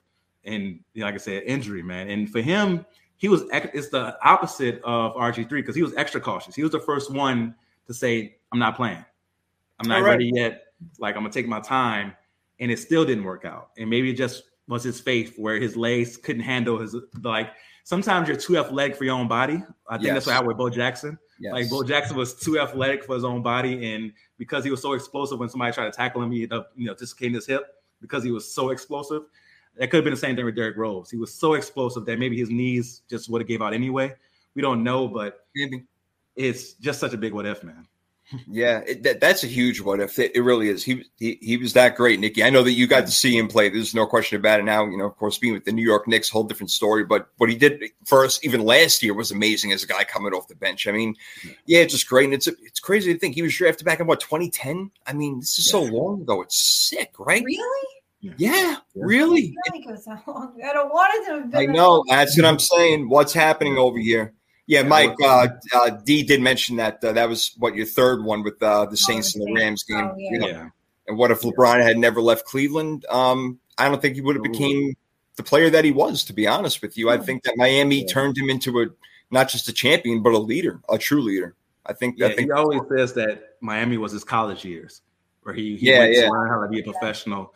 So I think that really did change. Plus, it made Cleveland realize, like, oh, we have to do these things to make LeBron a winner. So when he came back, they were able to and ready for him to be a winner and make those 4 straight finals appearances against the Warriors. I don't think that happens if he never leaves. I'm with you. Yeah. I think it worked out. And LeBron, he needed to move on and get away from home in order to also become that and grow up and so be on your own, so to speak, and everything. But excellent stuff. Oh man, this is great. A lot of fun. You keep going. You'd be like, what if Bill Belichick never left Cleveland? Like, and then what happens with that? You just have a whole show on it. For sure. But that's why I definitely nominate this the top Mount player of all time. It was a great idea. I don't know where you got that idea from, but wherever it came from, I'm glad it came to you because that was fun. Probably because I was thinking, what if Villanova won and I won? Okay. And look what came out. You spun it in the wash machine and in the dryer, boom, this beautiful suit all of a sudden. Unbelievable. But now, congratulate Brian Dudek, right? Good job, Nicholas. Oh, man. I saw, I looked up the results. I had 30% correct. That was so bad. That wasn't me, man. Oh, I was off. So bad. That's I'm gonna let my girl fill it out next year. I mean, I'm gonna let my mom fill it out next year. We all have our moms or somebody maybe grandma fills it out. Let's just see. Let's just have them try it because I actually try and I'm thinking and I know. Don't think. Don't think. Yeah. St. Peter's, who the hell would have thought that? But that was pretty cool for a while. Unbelievable. That was real cool. Yeah, I love every year there's at least one of those stories in St. Peter's. It was great to see a small school like that do that because they said the school had 3,000 students. It's really small for college. It's crazy. Right. Yeah. And half of them play on the team. That's nuts. Yeah. my high school had more than 3,000 students. So right. That's crazy. Oh man, that is crazy. Well, crazy and also could get real tricky when an 8 and it plays 1, but the 1-1 and Nikki's always winning with this one. I say what? I think it's very vital. Come on. To rock around. That's right. On top. It's tricky. It's here we go. It's tricky to rock around. That's right. On time. It's tricky. Yeah, T. Rock around. Woo! Tricky. Tricky. Yes. Yes, we know what that means. The introduction music for the First Lady of Podcasting over here. We are ready to go. Nikki, it is your show. Take it away. Yes, it is. But before we get to that, I want to give you guys the Reebok deal of the week. You have till April 10th on this one. Ladies, this one is for you. The women's walking shoe is $29.99 until April 10th. So I'm going to go on over to 3rd&3podcast.com. Like Dee said, scroll down a little bit past Jay's like mock revision 10.2, right? Everything, all our exclusive deals. Reebok is the first one there. If you don't get over to our website, though, no, I didn't write the code down. So I'm making you go over to the website so you can. They gotta go. But yeah, women's shoes, they actually look really good. So $29.99, can't beat it. Spring is coming. Get out there, get the fresh air. It's going to feel good. It's getting warm here. You know, we're in the 50s, so we're getting there. All right, in the 50s. Try hanging out in 86 humidity for a little bit. I will be in Florida at the end of the month, so I cannot wait. All right. Well, I shall be your chauffeur. Just call in. I shall be there. Okay. So we'll be in the Orlando area. So I will not be there. So I'm sorry. Okay. You going to Disney World? Yeah, I should. Yes. My parents go every year. They have get like the villa or whatever they got down there. I don't know. Cool. But they have extra room, so I'm crashing their vacation. Hell yeah! Moms can't wait. Gotta have room for the kids. Yes. Just in case you all want to, Yeah. So I'm going to crash their vacation, but they go for a few weeks, and I'm going at the tail end. Very fun. All right, excellent. Well, we know that Mom's is looking forward to it. She's making it public, so there you go. All right, well, that'll be fun, and this will be fun. I told you she's sending you over to 3rd and 3 podcast. She's Tricky Nikki Gist for a reason, ladies and gentlemen, and here she is presenting Knowledge with Nikki. All right, guys. So we just had the Grammys on Sunday night. It was not as entertaining as the Oscars. So what I thought we would do is do some Grammy trivia, but it's not a little trick to it. It's to you guys' benefit. All right. So I'm going to give you who won the Grammy for. I'm going to tell you the nominees, and you give me the winner. Jay, you have the 90s. D, you have the 2000s. Okay, fair enough. All right. So it's kind of like multiple choice. Yeah. Okay. I think I go first this week, right? Yeah, Jay goes first this week. And there's no tricks in that. These are the actual nominees, so I didn't throw. So what we're trying to answer is what category was it for? Is that? I'm going to give you the category. I'm going to give you the category, the year, the nominees. You just tell me the winner. Got you. Okay. Okay, Jay, ready? All right. Okay. So, who won the Grammy for Best Rap Album in 1996? Tupac, Bone Thugs and Harmony, Naughty by Nature, Skee-Lo, or Old Dirty Bastard? Ooh. It's between two for me right now, but I'm going to go with Bone Thugs and Harmony. No. Okay. Ooh. Damn. I feel like the Grammys would pick Skee-Lo. No, Naughty by Nature. Naughty by Nature. Oh, yeah. Paradise. Oh my God, Mom, how did you know that? She had to have Googled that one. No, she doesn't. She's so good at trivia. I love it.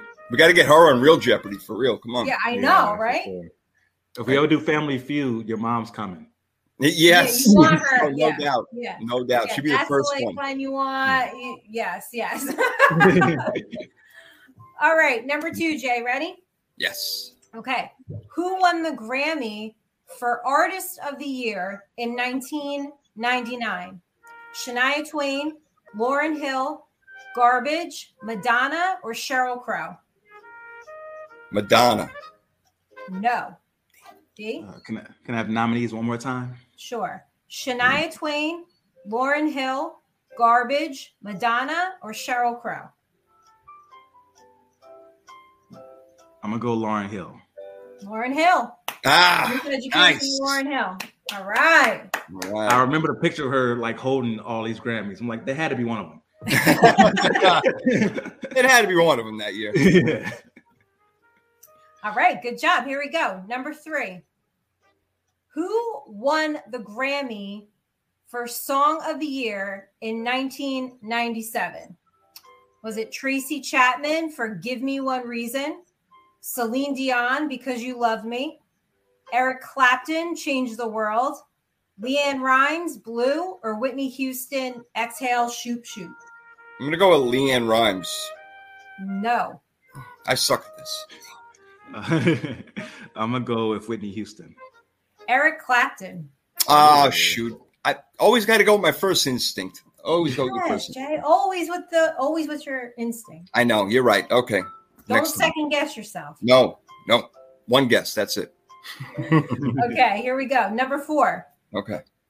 Who won the Grammy for Best New Artist in 1995? Ace of Base, Sheryl Crow, Crash Test Dummies, Counting Crows, or Green Day? Wow, Green Day's been around that long? Oh. Yes. I know you were like just born, right? So those are the actual nominees. Yes. You want them again? I'm going to go with Sheryl Crow. Sheryl Crow. Oh, one more. Okay. All right. I'm in the game. We're tied up. Hey, all knotted up here. I was with you, Ma. But Green Day was the other one. I was thinking about it seems too easy. So go Sheryl Crow. All right. All right, D. Here we go. Ready? Yeah. Did I have 3 or 4? I did all my 4. You did all your 4. Oh, yep. wow. That was fast. Okay. 1-1. Here we go. All right, here we go. Who won the Grammy for Best Rap Album in 2006? 50 Cent, Missy Elliott, Common, Kanye, or Eminem? 2006. 2006. Best Rap Album. I'm going to go Kanye. Kanye. Late Kanye it is. All right. 2-1. All right. Come on, Jay. All right, number 2. D's going to get them all right. He probably will. Who won the Grammy for Artist of the Year in 2003? Bruce Springsteen, Dixie Chicks, Eminem, Norah Jones, or Nelly? 2003. The fact that Bruce Springsteen was nominated is nuts.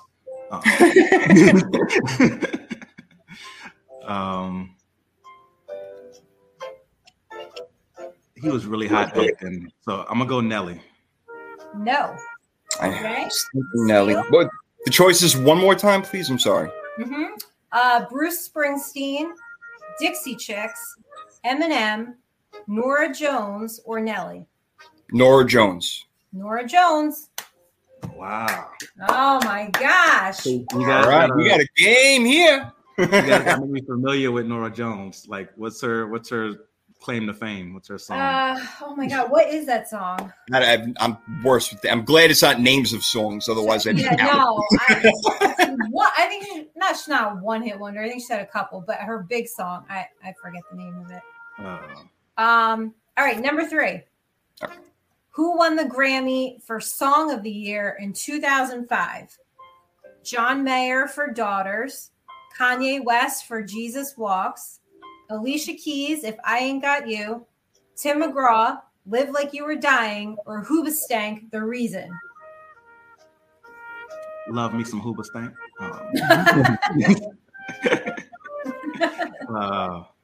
I'm going to go with the Jesus Walks one that year. I feel like this is the first time we saw Kanye go crazy. So I'm saying he didn't win. And can I have nominees one more time? I'm sorry. Yeah. John Mayer for Daughters, Kanye West for Jesus Walks, Alicia Keys, If I Ain't Got You, Tim McGraw, Live Like You Were Dying, or Hoobastank, The Reason? I'm going to go with Tim McGraw. No. I was going to go with John Mayer. John Mayer, Daughters, here. Wow. Memory's coming back today. Yeah, memory's working a little bit today. Wow. Uh-oh. D, the pressure's on you, bro. All comes down to this. Okay. Who won the Grammy for Best New Artist in 2004? Fountains of Wayne, Evanescence, Sean Paul, 50 Cent, or Heather Headley? Oh, shout out to Heather Headley. I haven't heard that name in a while.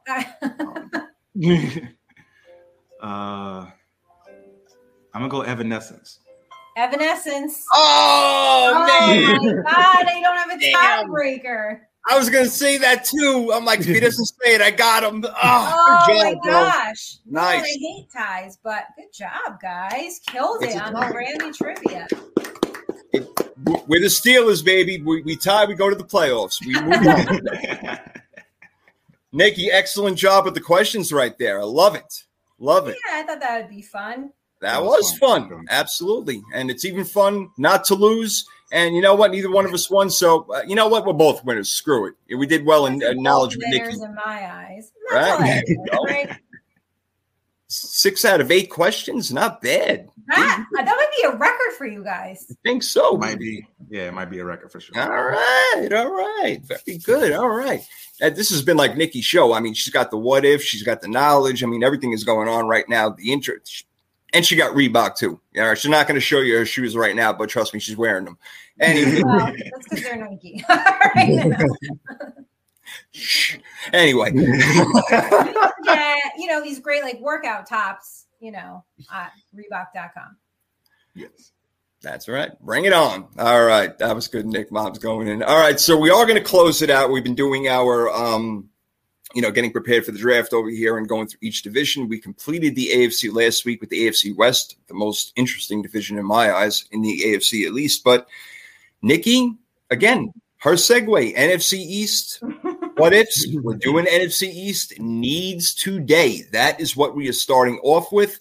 Nikki, we're going to save the best for last, which will be your Giants. Let's start with the team that we all absolutely hate, the Dallas Cowboys. Let's begin with them. What do the Dallas Cowboys need this year? For one thing, D, I think they're going to take a step back. All right. I don't know how great they are going to be, but I think if they want to start to be great again, you know where I'm going. It goes up front. Get the best offensive lineman you possibly can, unless there is some unbelievable player that they have ranked really high on the board. Defensive end, because they lost Randy Gregory. I'm fine with that. But when the Cowboys have the best offensive line in the league or a top 3, they're usually one of the best teams in the league. So I would go offensive line for them. D, what would you do? No, that's a really good pick. I would go O-line or D-line. Like you said, the loss of Randy Gregory, I think, is really going to show if they don't replace him. So I'll go either O-line or DN. Yeah, right now the guy I have, I don't know if it's going to be him. I have Zion Johnson written in as a guard, but then against, Tyron Smith, I don't know, his health and everything. There's so much going into it, Nikki. Mm-hmm. So Dallas, despite their defense taking a step up and their offense taking some of it a step back, and now they lose Amari Cooper and Cedric Wilson, maybe they're going to. The loss of Wilson is really underrated. It is underrated. He was a solid player. I totally agree. Totally solid player. So they lost some offense, and now it's Michael Gallup and CeeDee Lamb, and I like CeeDee Lamb a lot. They're going to rely on Dalton Schultz. Do they add offensively weapons, or would you go more interior, Nikki? What would you do? Well, they probably will go for a wide receiver because that's like what they do. I don't think they really need to. Like, I think that's a solid plan. CeeDee Lamb, Michael Gallup. Like, I could see them going wide receiver. For me, I think they need some playmakers at defensive tackle, and that's a little bit more of a pressing issue. But it's the Cowboys. If, I could just see them, adding another wide receiver. They do that all the time.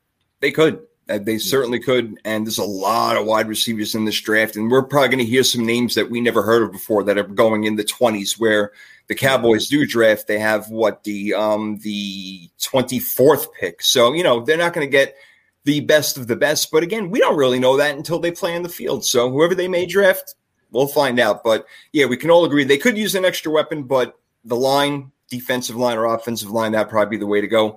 I'd probably say the same thing about the Eagles. Now, like we talked about before, they got 2 draft picks, and Nikki, you already had touched on it. So, I mean, why don't you kick this one off and again, just kind of pick up where you left off. They have the 15th and the 18th pick right now, which is great, and they made a trade with the Saints, as we know. So they added on to next year. You want to give Jalen Hurts more weapons, or do you want to kind of beef up that defense a little more? What do you think Philly should do If you were an Eagles fan, which we know, God forbid, you are not, of course. But if you were, what do you think? But if I ever come on here and I'm like rooting for the Eagles, send help. Like that is something is drastically wrong. I've either got dementia or something is really, really, really wrong. So that's like my code to everybody and the listeners. If I start talking about how much I love the Eagles, send help. Okay. Yeah, no, like I said, I could see them going wide receiver. They definitely do need to add some playmakers there. But guys, they also need a reliable linebacker. I feel like they haven't had that in like quite some time. And rumor has it that they are going to, address the wide receiver position through free agency, not necessarily the draft. So we'll see if that's the case. Then yeah, I would go linebacker for the Eagles. All right. Yeah, and again, they got 2 picks, but a linebacker would not be a bad idea. There's talk about Devin Lloyd possibly going there. Nakobe Dean is another good linebacker. And again, these are just names that I'm hearing. Not a lot of great linebackers in this draft. So if they can get one of the top ones, that'd be great. D, I told you before at 15, I got them taking the defensive end, Jermaine Johnson, and at 18, I got them taking a wide receiver, George Pickens. So we did touch on it before, but if you can expound on what your thoughts were. No, I like where you're going with that. Defensive line, I can see them taking the wide receiver as well, especially since they have 2 picks there. Yeah, I can see them doing that because Devonta Smith definitely showed something last year, but I think he needs help as well. Agree. And you want to put Jalen Hurts in a good situation. So I can see wide receiver or, Nikki said, linebacker or defensive end. Like they can go 2 or 3 of those routes in the first round. No doubt. Yeah. See, that's the great thing with they have these options. And we forget Dallas Goedert is, he's like a Mike. He reminds me of Mike Gesicki a lot. They do a lot of the same sort of things, like a wide receiver / tight end. They got stuff going on over there. They really do. So the Eagles could be in really good shape, but they're definitely going to have to beef up their defense more. So, yeah, we'll see. If they can get a really solid pass rusher, I think that would help out a lot. But all right, let's go to the next team, and that would be for the first time ever introducing your Washington Commanders, and your starting quarterback is Carson Wentz. Everybody come on down to the field and what? Yeah, right. Okay. Nobody freaking even goes to a game. I mean, Jesus Christ. Oh, my God. God help them, please. The freaking Washington Commanders. Okay, so you're going with the Commanders, Washington, D.C., whatever, nonsense. So they have the 11th pick in the draft. I think this guy falls to him, and I think they have a lot of needs, but I think this would be a really solid need. And if this guy was even a little bit faster, he might be the number 1 overall pick in the draft. And that's, from what I heard, Kyle Hamilton, safety. I think that would be a solid pick for them at number 11. I know it's, I'm always talking interior, defensive line, offensive line, but when this is safety this good on the board, and it can almost be like, your Mike linebacker in a way. He can call your defense. I think that Kyle Hamilton has the ability to be that. So if he's there, I would like Washington to take a safety, Damian. Okay, I can see that for sure. That secondary definitely needs some help. Yeah. The defensive line is supposed to be elite. They've spent so many picks on that defensive line, so they should be good there. If they went O-line, I wouldn't mind it. O-line wasn't the best last year.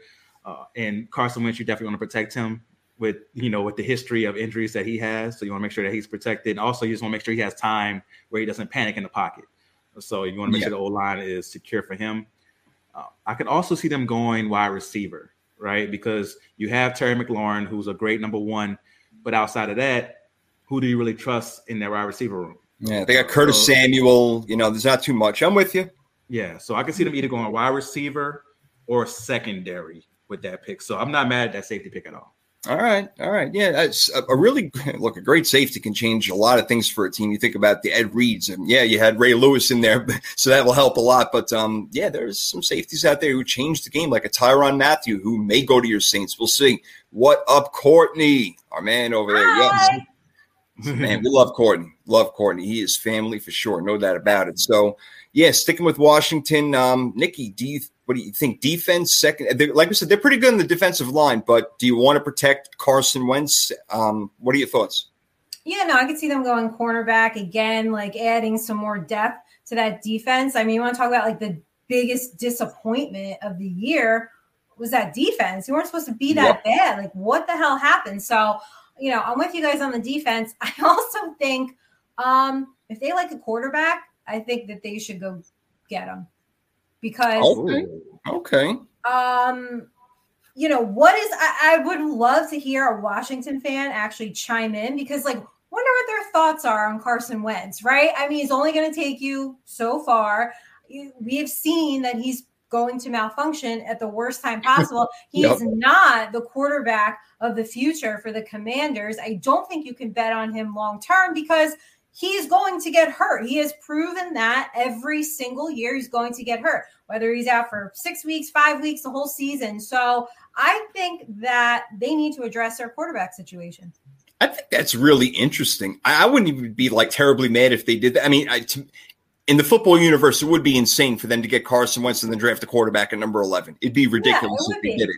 But I can actually even understand it because Carson Wentz in 3 years, 3 teams, the carousel keep going around, Damian. Yeah, no, I can see that for sure. And it's a thing, does Ron Rivera and that front office believe in Carson Wentz?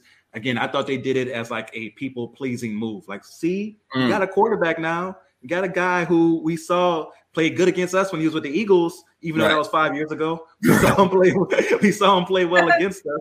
And so maybe this guy can, satisfy the fan base if they don't like our names. And plus, he's Commander Carson. You see? Commander. Oh, there it is. Carson. Commander Carson. But yes. So I agree with Nikki. I don't think he's the future. If you see a guy there, if the guy from Liberty, I keep forgetting his name. If he's Willis. there, if he's there at 11, I can see it. Yeah. But it's going to be tough, man. It's going to be very interesting to see if the quarterbacks last that long because the two that everybody's talking about, with this being a quote-unquote weak quarterback draft, but all of a sudden you got quarterbacks going in the top 10 in mock drafts. It's going every year it happens. Every year. So we're going to see, but that's a very interesting thought, Nikki. Yeah, Wentz deal, is it 1 year? I think it was just 1 year. I think it was 1 year. Is 1 year, right? Yeah, I mean, look that up real quick, but it's 1 year. I don't know. Like, I could see that turning. I'm not saying that Ben Roethlisberger and Carson Wentz are even in the same conversation. I'm saying I can see a situation like that the Commanders could easily fall into if they don't address the quarterback situation soon, right? You're going to have an aging quarterback who's kind of the game, he can injury prone. You don't know what you're really going to, how long can you rely on him? So I wonder what they do and what next year looks like for them. Cause I don't think Carson Wentz is it. No, Carson Wentz definitely is not it. We talk about bridge quarterbacks all the time. I think that he will be one of them. And Courtney can tell us all about Carson Wentz over there. Yes, he can. We're all on the same page. Will they do it? No, they won't draft a quarterback at number 11. Maybe they'll draft one later if they like somebody. Maybe even the second round, like a Sam Howell or something like that. Again, I don't know these guys too well, but that's not out of the realm of possibility at all. Because again, dude he gets hurt a lot. So again, backup quarterback. You want to have a good one, and then somebody for the future. And Carson Wentz, we all can agree, is not the future. What is the future for the New York Giants? Nikki's New York Giants. We're going to save you for last because I know that you have the most and insightful things to say on this. So, Damian, I spoke about it quickly, gone over it a little bit. I think that, the Giants have plenty of needs. And again, I'm not knocking them, but they have a lot of needs. And that's why they're drafting 5 and 7, which is beautiful to start to get your team moving. They're going to find out about Daniel Jones this year. They're not drafting a quarterback. No freaking way in the first round. I got them taking an offensive lineman. Could be Charles Cross. It could be that kid, Ikem Ekwonu. I'm hearing a lot of great things about him. Evan Neal. So they can get a really good offensive lineman, which I know they try to all the time, but maybe they'll hit a home run this time. And then I think they go on the other side of the line, defense, with this kid Trayvon Walker. I think he's from Georgia. So I think you get a good run-stuffing defensive tackle, and you get an offensive lineman, and that's what the Giants need to do. Yeah, they need weapons also, but if you can get these big-time players that play on opposite sides of the line at 5 and 7, and they're like this close to a guarantee, I think you do it. But I would understand if you went in a different direction because they do have other needs. So what do you think, Ding? Yeah, I definitely can see O-line and D-line. You probably would know better than me. Is there like a difference-making tight end in this year's draft? I know there's no Kyle Pitts. No. There's no, but from what I've heard, there's nobody anywhere near that realm at all. Okay. No first rounder. Gotcha. So they could go tight end later in the draft if they like somebody. That would be an area of need for sure. Yeah. But O-line, D-line, like you always say, the game is won there. So and they haven't won, so they should start there to try to win some games. Well, so I would go O-line and D-line for sure. Yeah, that's really, really well said. Again, the players, I'm just putting players' names, but it's more about the position. Like I'm saying, I don't watch college football that much. I admit it, and I have no problem admitting it.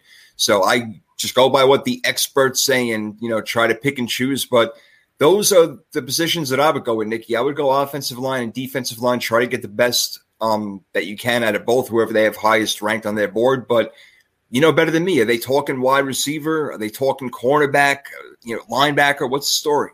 Yeah, no, actually, apparently they are very high on Evan Neal, right? Which makes, complete sense. And John Mara, listen, I don't want anything but the O-line. Everybody knows that. Everybody knows that's all I want. It's all I keep saying. I mean, we feel like a broken record, this fan base. I know. And John Mara, I don't know, I want to say it was like a month, maybe 3-4 weeks ago, he did come out and certainly admitted they've ignored the offensive line.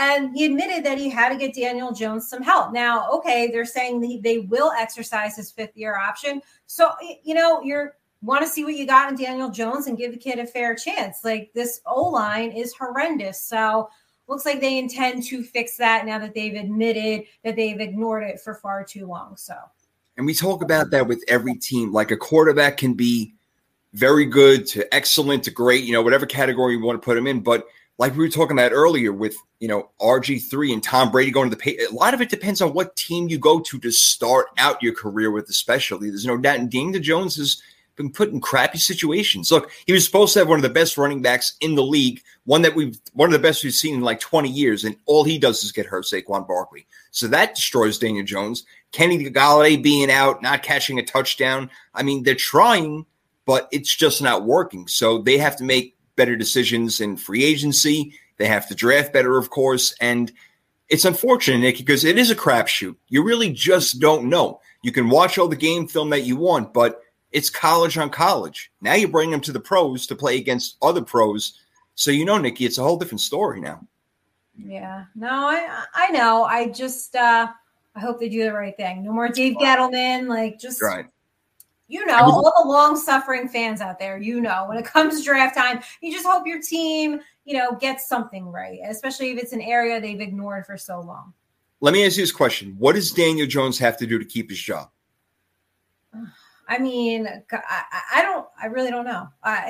For me at this point, win the Super Bowl. I keep saying, I think we've seen what we needed to see. Yeah, be fair. If you're going to address the O-line this year, then good. I'd like to see what he can do. But I mean, I don't know. Again, injury prone. He's always injured as well. Yeah. We haven't had him for a full season either. So, That's a good point. Yeah. I don't really know. But you know what? I'm not going to be mad if we see some Tyrod Taylor out there. So neither would I. I love Tyrod Taylor. I'm one of his biggest fans and supporters. There's no question. D, I'm curious about your position on Daniel Jones. I mean, do you think that he's a better quarterback than what he is because of the team that he's on, or is he a product of basically the team that he's on and he belongs in that system right now because of what he is? Oh, man. I think that we could see a little better version of him, but it's the same thing I said Mariota earlier. You don't see those flashes that make you think, oh, this guy's just in the wrong situation if he had a better coach. So we'll see this year. They got, like Nikki said, plenty of times. They stole all of Buffalo's coaches. Yeah. So they should have a perfect system for him. And he does have that prototype of Josh Allen. He's not Josh Allen, but he can be Josh Allen-like with his athletic ability, his arm. So if he can work in that system, maybe we'll see the best of Daniel Jones, but I just don't think the best of Daniel Jones is better than an average quarterback. Okay, well, then that says a lot right there. If he's not better than an average quarterback, then you're basically backup material. I mean, you have to be at least average to be a freaking starter in this league.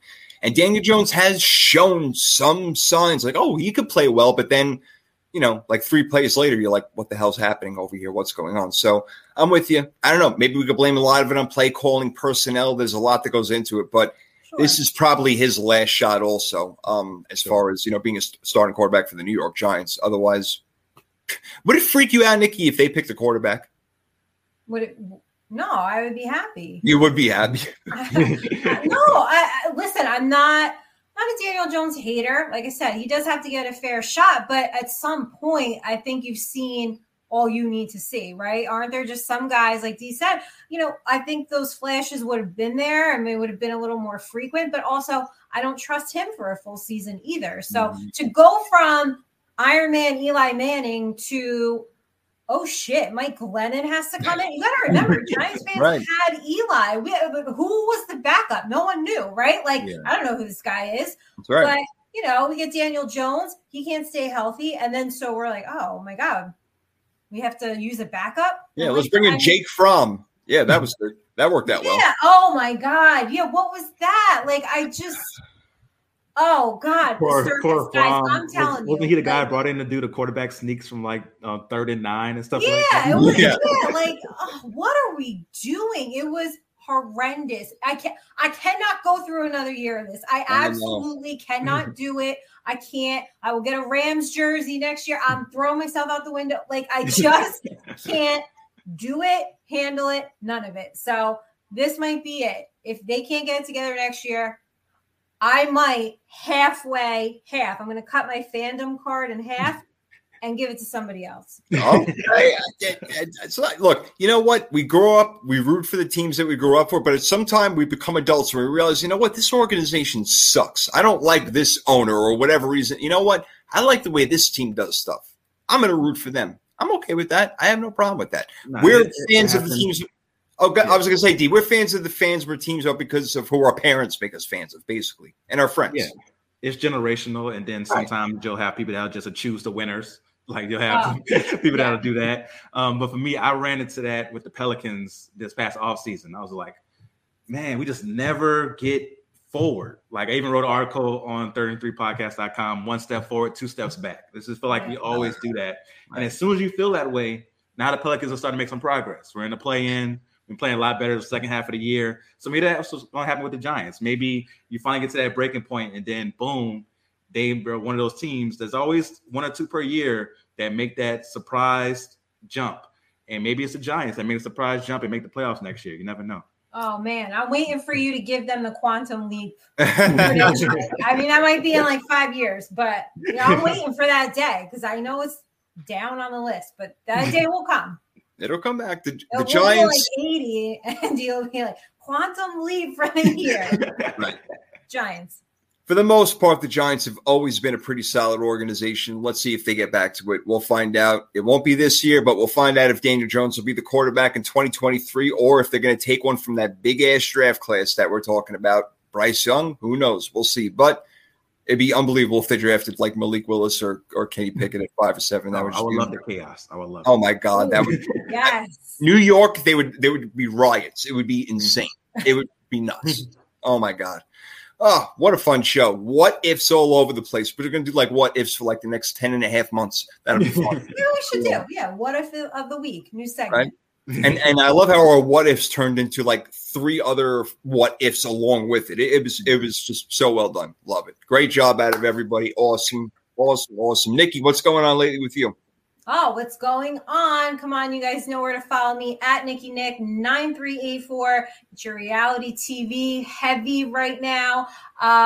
What do we have? Real House Husbands of New Jersey was last night. We had Below Deck on Monday night.